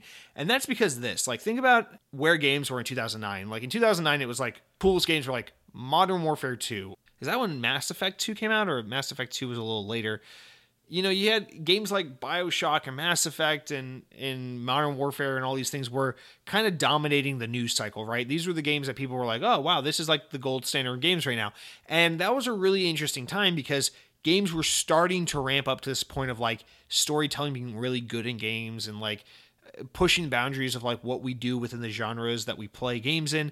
But in the time since then, we've had everything from like Uncharted to The Last of Us to God of War to fucking, you know, I argue games like Halo 4 that really push storytelling in storytelling conventions in games like Halo, and just, you know, just really artistic games, really groundbreaking games like Gone Home that really push the boundaries of like how to tell a story in a game and really push the artistic form of storytelling in gaming. And I think about how normalized and how commonplace it's become in games, you know, Far Cry 3, these kinds of games, to reshape the landscape and to have this experience and to have this normalcy of like games being a great medium for telling really good stories, and not only telling good stories, but for allowing us to interact with stories in new and unique ways that movies don't offer, or just regular run and gun shoot games don't offer. And with all of that experience and understanding now under our belt in having that be normal in games, that makes me infinitely more excited for what you can do with this game, knowing that this game's intention is to make a really realistic account of what happened here in this battle, to interview people involved in this battle, to try and portray this from an accurate perspective of what these people went through, to try to develop mechanics that convey what it felt like to be here. And that's the part that gets me. Like, you can think about like movies, a great method of telling stories. Like, there are great war movies that really, you know, tell the story of like why war is fucking awful, or like, you know, how just brutal and awful war is. You know, you think about movies like Saving Private Ryan or whatever, and these are really great movies that definitely help audiences to understand and connect with these events in ways that previously, you know, other people haven't been able to do. People who aren't involved in this, people who aren't in the military, people who aren't deployed into battle, you know? And I think a game like 6 Days in Fallujah has the ability or the potential to push that envelope even further, to push that storytelling even further. The part of this that makes me the most excited is the part that says earlier in this story where it says, to simulate the battle, the developers at Highwire Games claim to have created unique technologies and game mechanics designed to replicate the uncertainty and tactics of modern combat in ways other games don't. So basically what they're doing here in this announcement is jabbing a little bit like your Call of Duties and stuff. And there's nothing wrong with Call of Duty, obviously. We're just talking about how great the new one is. But let's not lie about it. Call of Duty is a franchise that kind of like glorifies war. And I don't mean this in like a controversial way or like shitting on Call of Duty way. Like, Call of Duty is a fun action movie. You know, you watch it because the characters are badass and the set pieces are badass. The explosions, the gunfights, the action, it's all awesome and cool. You watch it for the same reason you watch fucking like Lethal Weapon, because it's badass and cool, right?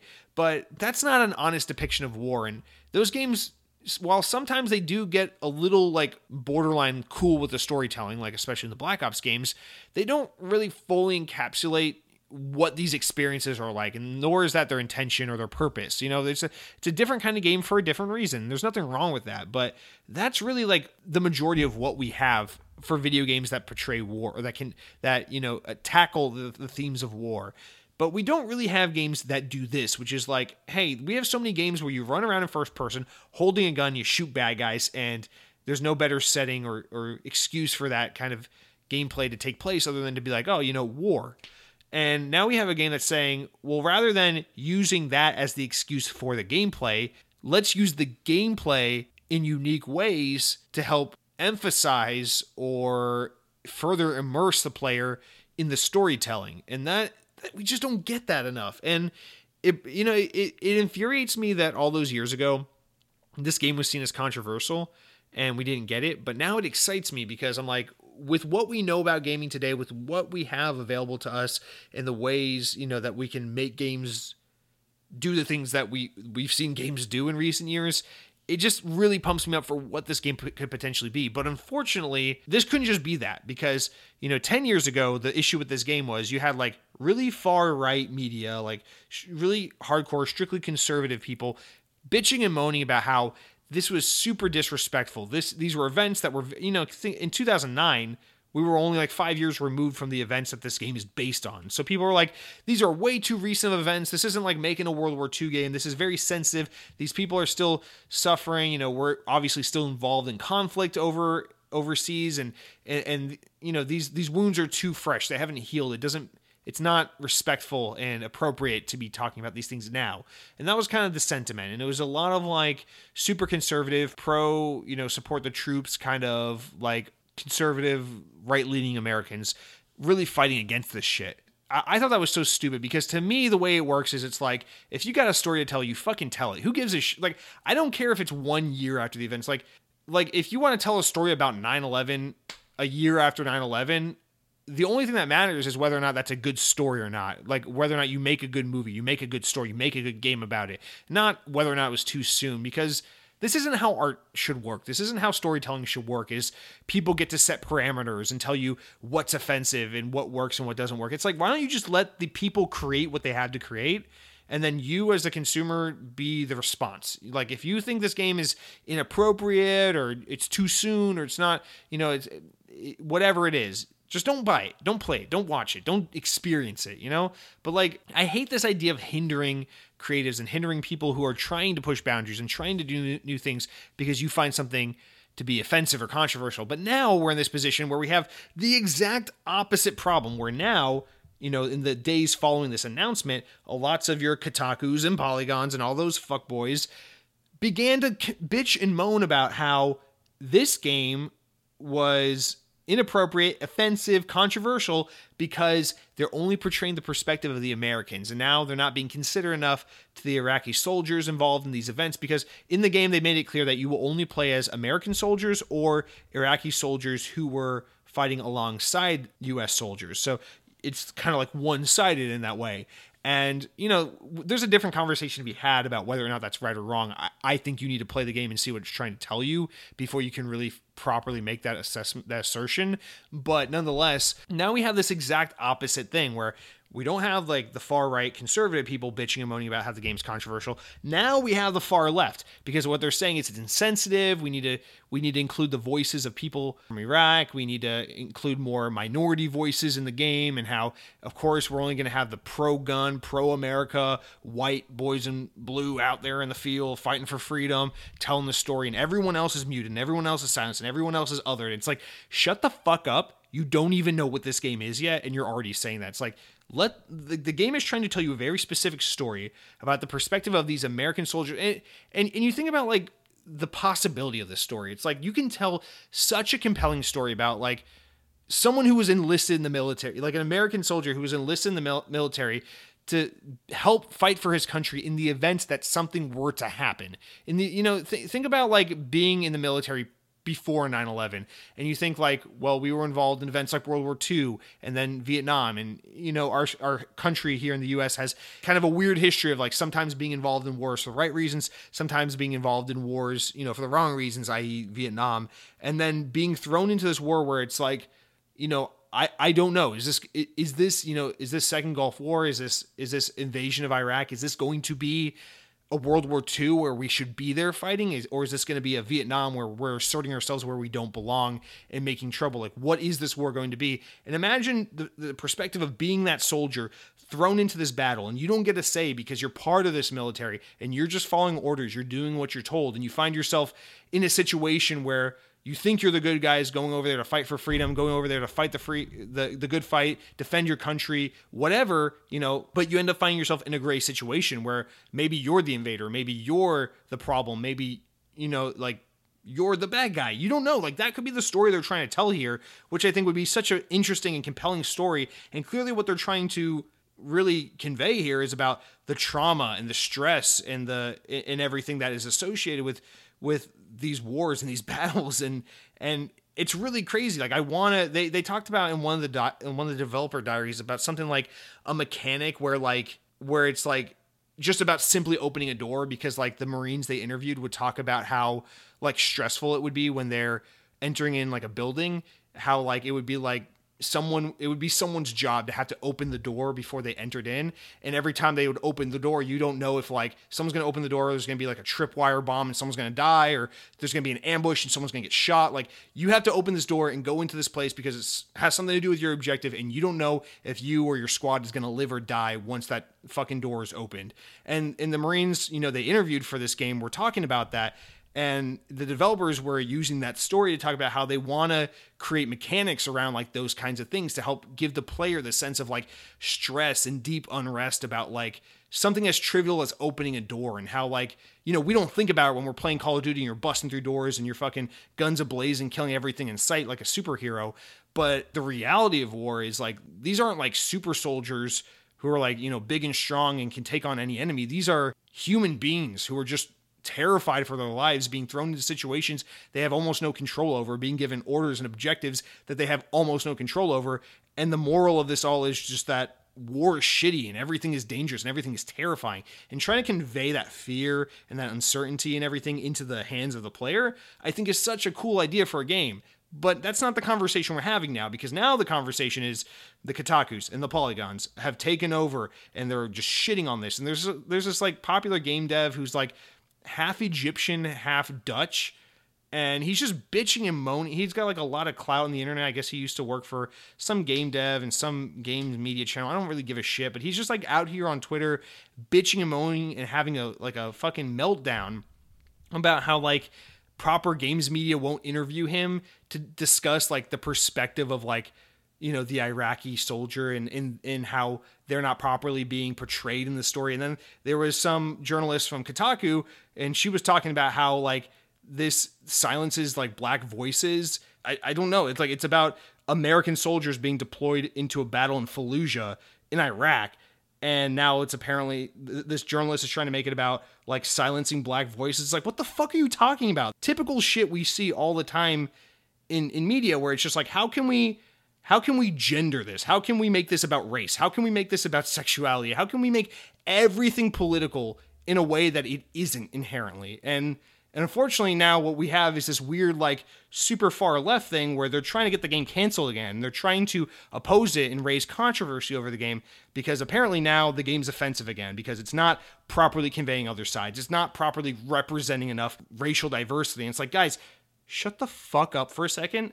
These developers are trying to talk about the stress and the trauma and the loss and the fear of battle, of fucking war, something you fucking privileged little writers would never know anything about because you just get to live in San Francisco and New York and fucking type away on your $2,000 MacBooks all goddamn day while you sip your 50th Starbucks coffee for the day, talking about how there's not enough representation in a fucking war video game about fucking war on terror, when really the game has absolutely nothing to do with that. And it drives me fucking up a wall because this is the kind of game that should be announced and people should be really not like blindly excited about, but just like optimistic about, because, you know, who knows if this game's going to be good. It might be awful. It might be a really fucking stupid game. But just by what the developers are talking about doing here, and I swear I'm not just saying this because these are ex-Halo developers. I'm saying this because this just sounds fucking interesting. This game sounds really exciting, and this is what we need. I talk about this all the time. The thing I love about video games, it's ability to world build and story tell in ways that nothing else can. It's the reason why I love theme parks. The ability to immerse and to tell stories and to experience things in ways that movies can't, books can't, because every medium of storytelling has its own strengths and weaknesses. And this is exactly the strength of a video game, is being able to say, you know, you watch a movie and you might feel suspense based on the way the scene is filmed, the way they focus the camera on certain things, like they're opening the door, who knows what's going to happen. Like, it can be suspenseful. Movies can capture that, right? But only a game can capture the experience of, like, you have to perform the action. And so I'm excited to see what they can do in this game to make the player actually feel a sense of like fear and dread when they have to turn a corner or open a door or explore a new area, because They're not trying to show Call of Duty guns ablazing. Tell a fucking story about people who are sent off to war, who have almost no agency over their lives because once you join the military, you're basically the property of the U.S. government, being deployed into places where we probably shouldn't be, fighting wars we probably have no business fighting, involving victims that have no reason to be involved in this process, and the fear and the loss and the destruction and like just the horror of all of this. And that's what this game seems like. I don't know. I haven't played the game yet, but that's what it seems like they're trying to talk about with this game. But now we're just having the same dilemma we had 10 years ago, but instead of now all the far right-wing nut jobs trying to take the game away and ruin it for everyone, we just got the same thing with the far left side. And that's what I mean by this has been politicized. It's just like, what the fuck, guys? Like, I don't know. Again, this could be a fucking awful game. Who knows? But man, they're really taking away something that could be really, really special just because I don't fucking know, because horseshoe theory absolutely exists. Because if you go as far to the right, you find the same fucking nut jobs you find as far to the left as you can possibly go, because people are fucking insane. And I can't tell, a lot of the past week has been like the developer going to these sites that have been criticizing them and talking more and more about this. And I can't tell if they're like leaning into this for more press or if they're trying to defend themselves against these people they shouldn't even be wasting their breath with to begin with. But like, here we are. This is the conversation. We don't have people who are cautiously optimistic about this new game that might give us new storytelling possibilities. Rather, we're just talking about how this game might need to be canceled again because it's not accurately representing enough. You're missing the point. But here we are. I don't know if that's an offensive thing, what I just said. I don't know if anyone listening to the show is now taking umbrage with what I said, but nonetheless, I'm not trying to be offensive. I'm just quite honestly just pissed off that this is what it's come to, is we constantly hit this barrier nowadays where it's like, we can't have conversations. It's not about who's right or wrong. It's not about whether or not this game is making a point that needs to be made or whether or not it's accurately portraying the point. It's about, these guys have a story to tell, they have new ground they want to break, and they have new ideas they want to pose to the audience. And whether or not these ideas are well-founded or well-represented or well worth talking about has yet to be discovered. Like, we have to play the game and see the fucking game in order to really discuss whether or not any of those things matter or whether they're pulled off correctly. Like, that's all to be determined. But the fact that we live in this world where we can't even take the thing at face value and just look forward to it or be mindful of it without having to rip it apart and read in between the lines and dissect it and make all these stories out of it that it isn't. And that's what we do with everything. It's like we take the fun, we take the possibility, we take the creativity, and we make people fearful for trying something different and thinking outside the box. It's like, making a game like this isn't easy, and it should be something that people encourage to see more and more of. Like, I don't think it's ever too soon to tackle a subject. I really don't. I think if someone wants to make a video game right now, like a walking simulator game where you play as like a black protester in like the summer of 2020 in the Black Lives Matter protests and things like that, if you want to make a game about that, that's a fucking awesome idea for a game. You could make such an amazing story. Like, you could do like a walking simulator Gone Home style game set in an environment like that. And thanks to the strengths of video games, you could really make it a more immersive experience with the player agency and the player input. And it's like, I wouldn't see a game like that and be like, oh, this is in poor taste. George Floyd, the protest, that was so recent. You're just capitalizing on a bad thing. It's like, no, you're not, man. Because the reality of it is, it's not about how soon it is or anything like that or what the subject matter is. It's about, is it pulled off correctly? Does the story offer something of value to say? So what's going to make or break this game at the end of the day is when we play it and we say, did this game make me experience and understand a perspective of war I hadn't previously considered? Did this game offer me new perspective that I was completely blindsided to? Do I feel a new sense of understanding and empathy with people who were subject to this battle, subject to these events? Do I understand it in new ways? Do I think differently about it? Did it offer me food for thought? And those are the things you have to ask yourself when you experience a game like this to answer the question, does this game justify its existence? Does this game accurately represent who it represents or who it entails? And you can't answer these questions until you experience the game. And fuck it. I don't know. It just makes me so exasperated and sad. It's like, what do you want to do? You just want to make another fucking indie game, RPG mechanics, sci-fi, and it's inspired by all the cool sci-fi 90s action bullshit? Or do you want someone to actually like fucking tell a new story and try to be boundary pushing, and try to possibly toe the line of controversy for the sake of possibly offering something new and something that changes our perspective. I mean, I'd argue both are completely relevant and both there's space for both, but I hate this idea that like we just got to lean hard into one thing. Diversity is letting people be who the fuck they are and just learning about their experiences and them as humans, not these fucking like identifiers. It just makes me really, really sad to see that a game like this is apparently a controversial take. And the worst part of all isn't that it is or isn't, it's that we don't even know enough about the game yet to really substantiate that claim. Whatever. Let's breeze through what's left of the news because this podcast is already definitely the longest episode of Xbox On. So our next podcast here, Anthem is canceled, guys. From Windows Central, Anthem Next, the planned overhaul for Anthem that would see the game's systems evolve in response to player feedback has been canceled. The news comes straight from BioWare, who shared a blog post from studio director Christian Daly on why the subject has been made. He explains that the resources just aren't there at this time, and paired with the global pandemic and everything going on at BioWare, they just don't have the time in the hands. He says, quote, "I know this will be disappointing to the community of Anthem players who have been excited to see the new improvements we've been working on. It's also disappointing for the team who are doing brilliant work. And for me personally, Anthem is what brought me to BioWare. And the last 2 years have been some of the most challenging and rewarding experiences of my career." But Daly also dates that moving forward, BioWare is completely pivoting to laser focus on the next Dragon Age, which has been in development since before fucking the Ice Age, and the new Mass Effect game in development. And then, of course, more immediately, BioWare has the Mass Effect Legendary Edition, which comes out to Xbox on May 14th. So I don't know what to say about this because it was like only a week or two ago I was saying, they're going to cancel this. They need to cancel this, right? Because they announced we have news to share on Anthem soon. We have to talk about this.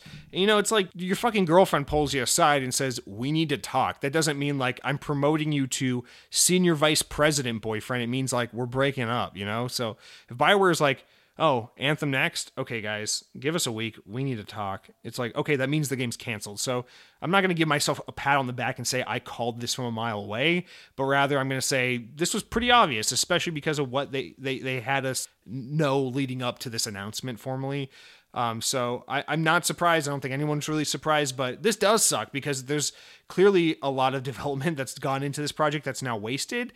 And this only further makes the situation with Dragon Age and Mass Effect further exacerbated because that fucking Dragon Age game Dragon Age Inquisition came out in 2014. We are going like what is happening? We're going on like 7 years, 6 years, 7 years, whatever, between Dragon Age games. This game should have been out like 2 years ago, man. And this new Mass Effect game, like I get it's early in development. I don't totally blame them, but I feel like they should be further along on that. And what they've done is they've just burned 2 years of their time when these other franchises really need the time, really need to come out the door, really need to come back. But they just burned this fucking time on a franchise and on a game that nobody was waiting for them to come back with. No one was hoping would get resurrected or get reinvigorated. No one was looking forward to Anthem. Even the people that liked Anthem were not looking for an excuse for Anthem to get revamped. People want Mass Effect. They want Dragon Age, or at the very least, they want something different that's not Anthem. And I know I have limited experience with Anthem. I know I only played a little bit, and I was pleasantly surprised with what I did experience when I did play it. You know, I was like, hey, I was a little wrong about this game. It is cooler than I thought it would be. But that's not really what this is about. This is just about, you know, Anthem is a drop in a crowded market of games. You know, in this shared world shooter space, Destiny is the top dog, and then you've got some other smaller players like The Division, which, you know, they make up their portions of the market, but Anthem never worked. It was never going to work. You know, Destiny is a game that came out kind of broken and kind of janky and kind of pissed off a lot of people from its inception, but there was enough potential and enough good there that people stuck with it anyway, which is why Destiny is still such a successful franchise to this day. Anthem didn't have that. Anthem, you know, I know people liked it, but like, people came and went with that game so fast, so hard. Clearly, there was no demand or cry from the audience for them to make it right or to make it bigger, make it better, right the wrongs. Like, people just wanted to move on to the next thing. So I respect EA and BioWare for wanting to make right on this by sticking with it, or I at least respect BioWare, maybe not so much EA, with wanting to make right on this situation by not just giving it up, like being like, oh, well, we made money on it, move on. I appreciate them trying to make it right for people, but I think this is a rare example where the people didn't want you to make it right. They wanted you to move on People accepted that Anthem didn't light the world on fire, and then they were ready for what was next. And instead, now we have no Anthem overhaul, and we're super behind on all these other projects. So that's a really shitty situation, and I mean, I don't really have much more to say other than, rest in peace, Anthem. It's over now, so I guess it's kind of nice. Next story here is from GamesIndustry.biz, which reports that Bloober Team, the developers of the new game The Medium, confirmed that the team is working on with a very famous gaming publisher on an upcoming title. They say in a quote, "In fact, we've been working on it for more than a year, gathering on another gaming project, another horror IP, and we're doing this with a very famous gaming publisher." That was from the CEO of Bloober Team, Pietro Babbiano, who says, I can't tell you who, and I can't tell you what the project is, but I'm pretty sure that people are going to realize we're working on it. They'll be very excited.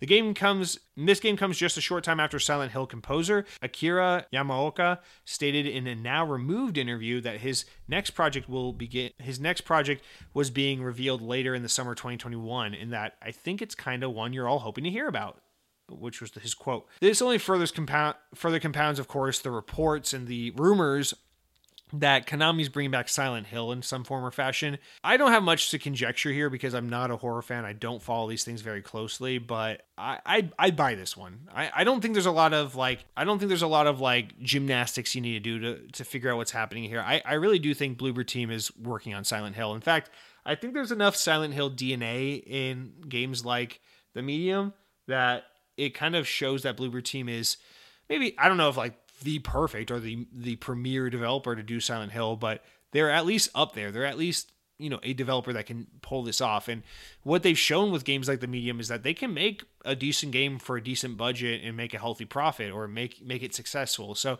I think that might be enticing to Konami, a company that's constantly removing itself more and more from video games, to maybe have a team like a Bloober Team, make Silent Hills, make it a smaller, more compact game, make it cheaper, make it faster, and not have to make it this massive, like Hideo Kojima produced, multi-million dollar, super AAA project.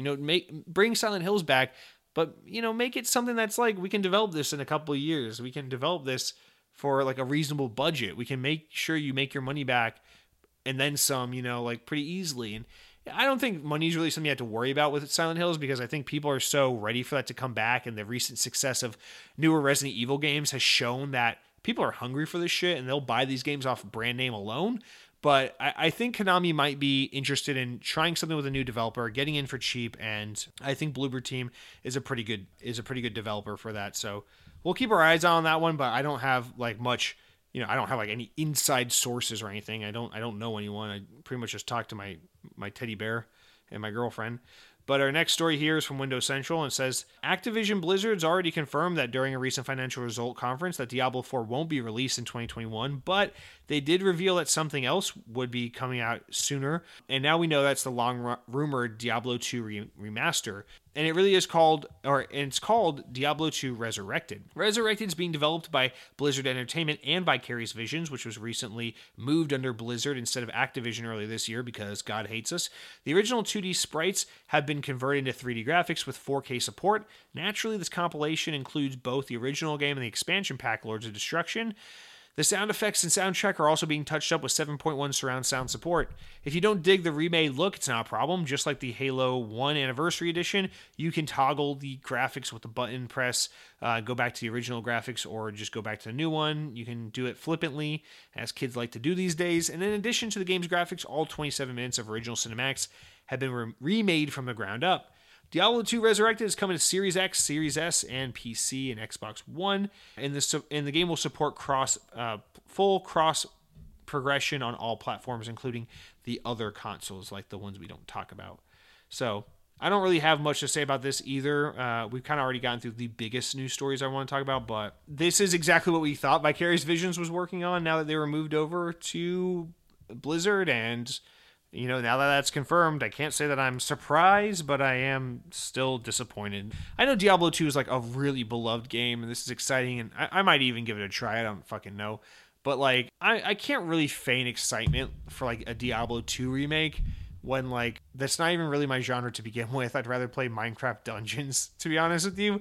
But more importantly, like, with this comes the removal of Vicarious Visions from Activision, and they were working on such great games over there. So to me, this feels more like a loss, but I know Diablo 2 is a really beloved game, and I know people are going to be really pumped about this, and it sounds like they're doing it right. And I bet with Vicarious Visions here helming the project, they are totally in the right hands. So I'm sure this will be a good way to make good on Diablo, considering its recent fuck-ups with fans, with the whole mobile game fiasco and everything from a few years ago that people were pissed about because people are just pissed about everything. But moving on, last week there was a Nintendo Direct. We ranted about it a little bit on the show, but unfortunately I didn't really watch the whole thing until after the podcast recording, so I did miss a few key stories that pertain to Xbox rather than just the ranting I did. So from IGN, they report that Stubbs the Zombie is returning with a re-release of the 2005 game Rebel Without a Pulse, to be published by Aspyr. Rebel Without a Pulse will be released on Xbox One and PC via Steam on March 16th, with the game being available via backwards compatibility on Series X and S. The re-release appears to not be a proper remake, but more of a remaster, with the game's official press release touting the return of the painfully slow Force tutorial, but with achievements and trophies and modernized controls available as part of the new version. In addition to that, during the Nintendo Direct, we also got the reveal that Fall Guys Ultimate Knockout, the cutesy obstacle course battle royale title, built by Devolver Digital and Mediatonic, was originally announced for the Nintendo Switch during the event, of course, as it is Nintendo Showcase. But thankfully, the news of this game coming to Switch also meant the news of it coming to other platforms, namely Xbox consoles. It will release in the summer of 2021 with no full fixed launch date yet. But Fall Guys is also now leveraging Microsoft's PlayFab GameStack and Azure technologies to improve its online infrastructure. When the game blew up last year, server problems were a common complaint, but have since abated as Mediatonic grew to meet demand. So there are two new games coming to Xbox that were previously rumored or on other platforms. Obviously, Fall Guys is an interesting one because when it first came out, it was like Xbox needs to get this in fast, and it was obvious that Fall Guys would come to Xbox. It was one of those like when, not if kind of things. But the unfortunate thing is, it seems like the cultural phenomenon that is Fall Guys seems to have waned already. It seems to have been a little more flash in the pan than something like a Rocket League or a Minecraft or a Fortnite, right? So I'm sure the game's still plenty popular and doing really well, but the unfortunate thing here is that I feel like even though the game might get new life, especially since it's coming to Switch and everything just does well on Switch, but unfortunately it seems like it might be that kind of thing where by the time it gets to Xbox, people won't be as hyped on it, so maybe Xbox gamers will kind of be robbed a little bit of the proper experience. But I mean, I guess only time will tell on that, but nonetheless, we knew it was only a matter of time anyway before we got it here. Obviously, they probably had some deal with PlayStation because it was to release as a PS Plus game, but also, it's a small team made the game. They probably didn't have the resources at the time to just put it on everything all at once. So good to see that's finally coming to Xbox, but unfortunate to see that it seems like it might be a little too late. But hopefully, with it coming to Switch and all, maybe this will be the start of its like second big push and popularity wave. The other thing, of course, being Stubbs the Zombie, which is most famous for being that Xbox original game that had on the case made in the Halo engine, which isn't really a promising way to market your game. It's not like, hey, look how awesome our game is. It's like, no, our game's pretty weak, but it's made in the Halo engine, so let that speak for itself, I guess. Like, who the fuck really knew what that meant back, in 2004 or 5 or whatever, but that was a late OG Xbox game. But yeah, I never played that game. I always wanted to give it a try, but I'll definitely look into it now that I can play it on Xbox Series X. But yeah, that's a quirky little callback that I think a lot of people will enjoy. I kind of look at this in the same vein that you look at like a Destroy All Humans, although this is a little more obscure of a game, but just kind of a callback to that era of like video games just being super goofy and wacky and gamey, and it's nice to have some stuff like that available. But yeah, and then our final story here comes from IGN, and it's that Square Enix has announced that the Xbox Series X version of Marvel's Avengers will arrive on March 18th, sooner than expected. Announced in the latest Marvel's Avengers War Table, these next-gen versions of the game will release alongside Hawkeye in his Operation Hawkeye Future Imperfect. So the Avenger character Hawkeye will be coming to the game. It's important to note that not only those who own Marvel's Avengers on Xbox One will be able to get the upgrade to next version for free, the game will also support cross-generation play between PlayStation and Xbox consoles, where players will also be able to transfer their saves between the versions.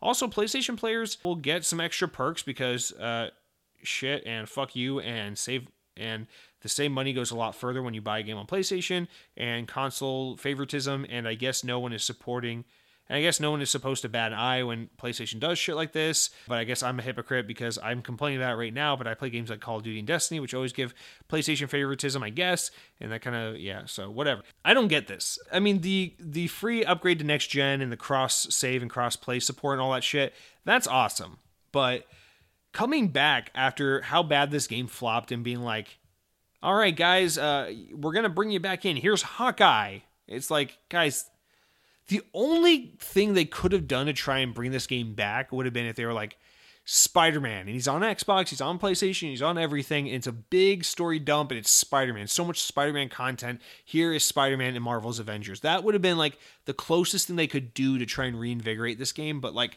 Hawkeye is like C or D tier Avenger. Like, no one's gonna be like, oh fuck yeah, like Hawkeye with the bow and arrow. Like, dude, even like fucking Winter Soldier or Falcon would have been a cooler addition, because at least like Falcon flies and Winter Soldier has like kick-ass machine guns, right? But like Hawkeye just runs around with the fucking bow and arrow. Like, who the fuck's like, oh yeah, you know, my favorite superhero is the guy with a hunting bow. It's like, you might as well just play that fucking Cabela hunting game and be like, it's basically Marvel's Avengers at this point, I guess. You know, it's like, what is happening here? That they're just like, yeah, we have the premier content that's going to keep the players coming back. And I know the story was all that time ago that Spider-Man will come to the game, but he'll be PlayStation exclusive, and fuck you, Xbox. But PlayStation still doesn't have Spider-Man, and Spider-Man would have been the character to save this game. So I don't know why their tact wasn't like, all right, guys, we need to get Spider-Man in this fucking game for all platforms immediately, because that's going to get a lot of eyes on this all of a sudden. But no, they didn't do that, and they're just like, here's Hawkeye. He's not Iron Man. He's not Captain America. He's not Thor. He's not even fucking Rocket Raccoon. He's goddamn Hawkeye, and he's equipped with a bow and an arrow at the same time. So I don't think that will do much for the game, but here's hoping. I mean, I want people to be able to enjoy it, and I wish Square and Crystal Dynamics the best, but I don't think that's going to do it for them. Now, let's wrap up the show. That's going to do it for all of our big news stories of the week. We have a slew of important enough news stories important enough to make the podcast, but not necessarily important enough to warrant their own discussions. Our first one here is, according to THR, the Halo TV show is changing platforms. Originally set to launch on Showtime, the live-action show telling the story of the Halo universe will now be premiering on Paramount Plus streaming service, the rebrand form of what was previously referred to as CBS All Access. The show is expected to premiere sometime in early 2022. So that got delayed again, and who the fuck has more money and time for another video streaming service? So we'll see if that show's now doomed, or maybe if that helps it. I don't fucking know. I feel like the best thing they could have done would be to get it on HBO Max or whatever they call that one. But anyway, Gears 5 Operations is our next story. Gears 5 Operation 6 will start to shorten Gears 5 Operation from 16 to 11 weeks, with each split content drop into two portions, the initial launch content and the mid-operation content. Each drop will contain at least 2 characters. When Operation 6 starts, Gears 5 players will have 3 new characters, with Colonel Victor Hoffman, Queen Reyna, and Locust Zealot. There will also be a new map called Spear. All right. Next up, Blizzard Entertainment is giving players the ability to experience its earliest titles with plenty of unique quality of life upgrades through the Blizzard Arcade Collection, which is released now on PC. The collection includes Blackthorn, a platform game originally put out on the SNES and MS-DOS in 94, the Amiga and NES puzzle platformer The Lost Vikings, and the combat-based game Rock and Roll Racing, which I used to play that on SNES. I don't know why, but I had Rock and Roll Racing on SNES back in the day. That's weird. Apparently it was also on Genesis, though. I don't know why that was a game I physically had a copy of, but I remember that game well, and it's really stupid to know that. The release was the first thing announced during the opening ceremony at BlizzCon Online. Next, Sony Interactive Entertainment CEO Jim Ryan confirmed today, yes, this is an Xbox podcast, but he confirmed today that Days Gone, the PlayStation exclusive, and other PlayStation games are coming to PC later in 2021. Speaking with GQ, Ryan confirmed that Days Gone would arrive in late spring 2021 with more games to follow. Just wanted to mention that because, PC is pretty close to Xbox, and now we got some PlayStation games going multi-platform. Let's drink them fanboy tears. What was that about? Xbox not having any real exclusives because of PC, you fuck boys. Just kidding. Our next one here is that Tony Hawk's Pro Skater 1 and 2 remake will be getting a next-gen update on Series X and Series S on March 26th. And then Vampire the Masquerade Bloodlines 2 has seen already some leadership shakeups with a delay out of 2020. Now, publisher Paradox Interactive confirmed today that Vampire the Masquerade Bloodlines 2 is being delayed out of 2021, giving a really significant overall delay. Additionally, Hardsuit Labs will no longer be leading the development of the project, so the game is basically fucked. Welcome to development hell. Next, the latest Madden game from EA Sports, Madden NFL 21, is being added to EA Play in just a few weeks, as the publishers confirmed that a new subscription service will get the game out on March 2nd. So that's a really big get for Game Pass, guys. It's like one of the biggest games ever. That's like borderline, I don't know, that's like just a few steps away from like getting Call of Duty on Game Pass. Next up, GDC 2021 is on the way and will be a completely digital event this year. The announcement comes alongside news that it'll be divided into 3 events, which will take place online in line with plans for GDC 2021 that were shared a few months ago. And lastly, announced for Series X and S, Xbox One, and PC, Second Extinction looks to be an intriguing first-person shooter announced last May during the Xbox Series X third-party stream event. After months of waiting, Xbox console players are finally have some definitive news. The game is coming to Xbox Game Preview program in spring of 2021, so pretty damn soon. All right, guys, that's going to do it for all of our news this week. Now, I'm actually going to skip, because it's just such a fucking long podcast this week. I'm going to skip the new game releases of the week because there are 19 new games coming out and it's all just a bunch of gibberish and bullshit, and this episode's gone on super long. So if you really want to know the new game releases, I'm sure there are plenty of little pixely indie games for you to check out, but you got to go over to Xbox Wire because Daddy ain't going to read it to you this week. And then lastly, let's round out the episode with the games with gold of the month. As a final reminder for February, in these final days before we hit March, you got Gears 5 for the rest of the month. You got Resident Evil for the rest of the month. You've got Dandara Trials of Fear Edition available till March 15th. And you've got Lost Planet 2 for the last few days of the month. Now, Xbox did announce the March Games with Gold lineup. And what I want to mention here, first of all, is we're back down from 5 to 4 games with Games with Gold. And the game quality or the games list is significantly shittier this month in March than it was in February. So I just want to point out there that I said, they announced Xbox Live Gold is going up in price, and Games with Gold got a 5th game and higher quality games for Games with Gold. And I told you there's definitely a correlation there. And now that they've reversed the decision to up the price of gold, we're back down to 4 games, and the 4 games are pretty weak compared to what we got in February. So I don't think that's a coincidence. I think that is 100% a related occurrence. So I just want to point that out. But the 4 games coming in March are Warface Breakout, which is available for the whole month. And then from March 16th to April 15th, you've got Vicious Attack Llama Apocalypse.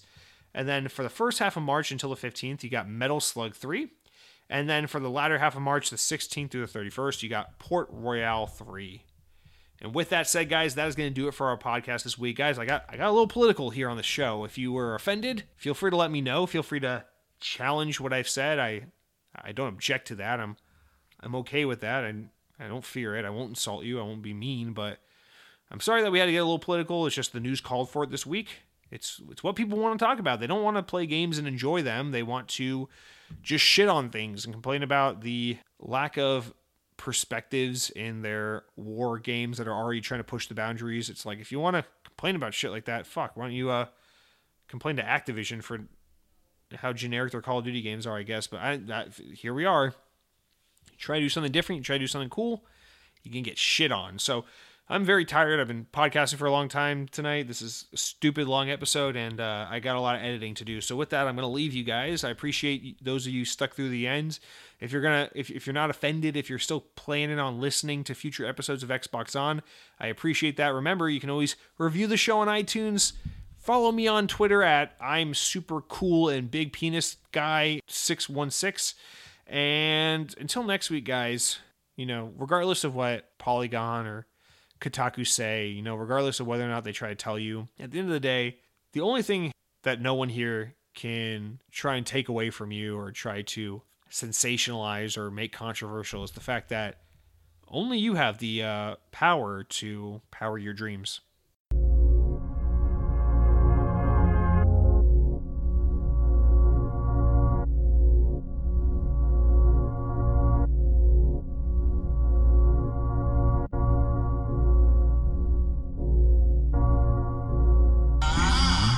That's right.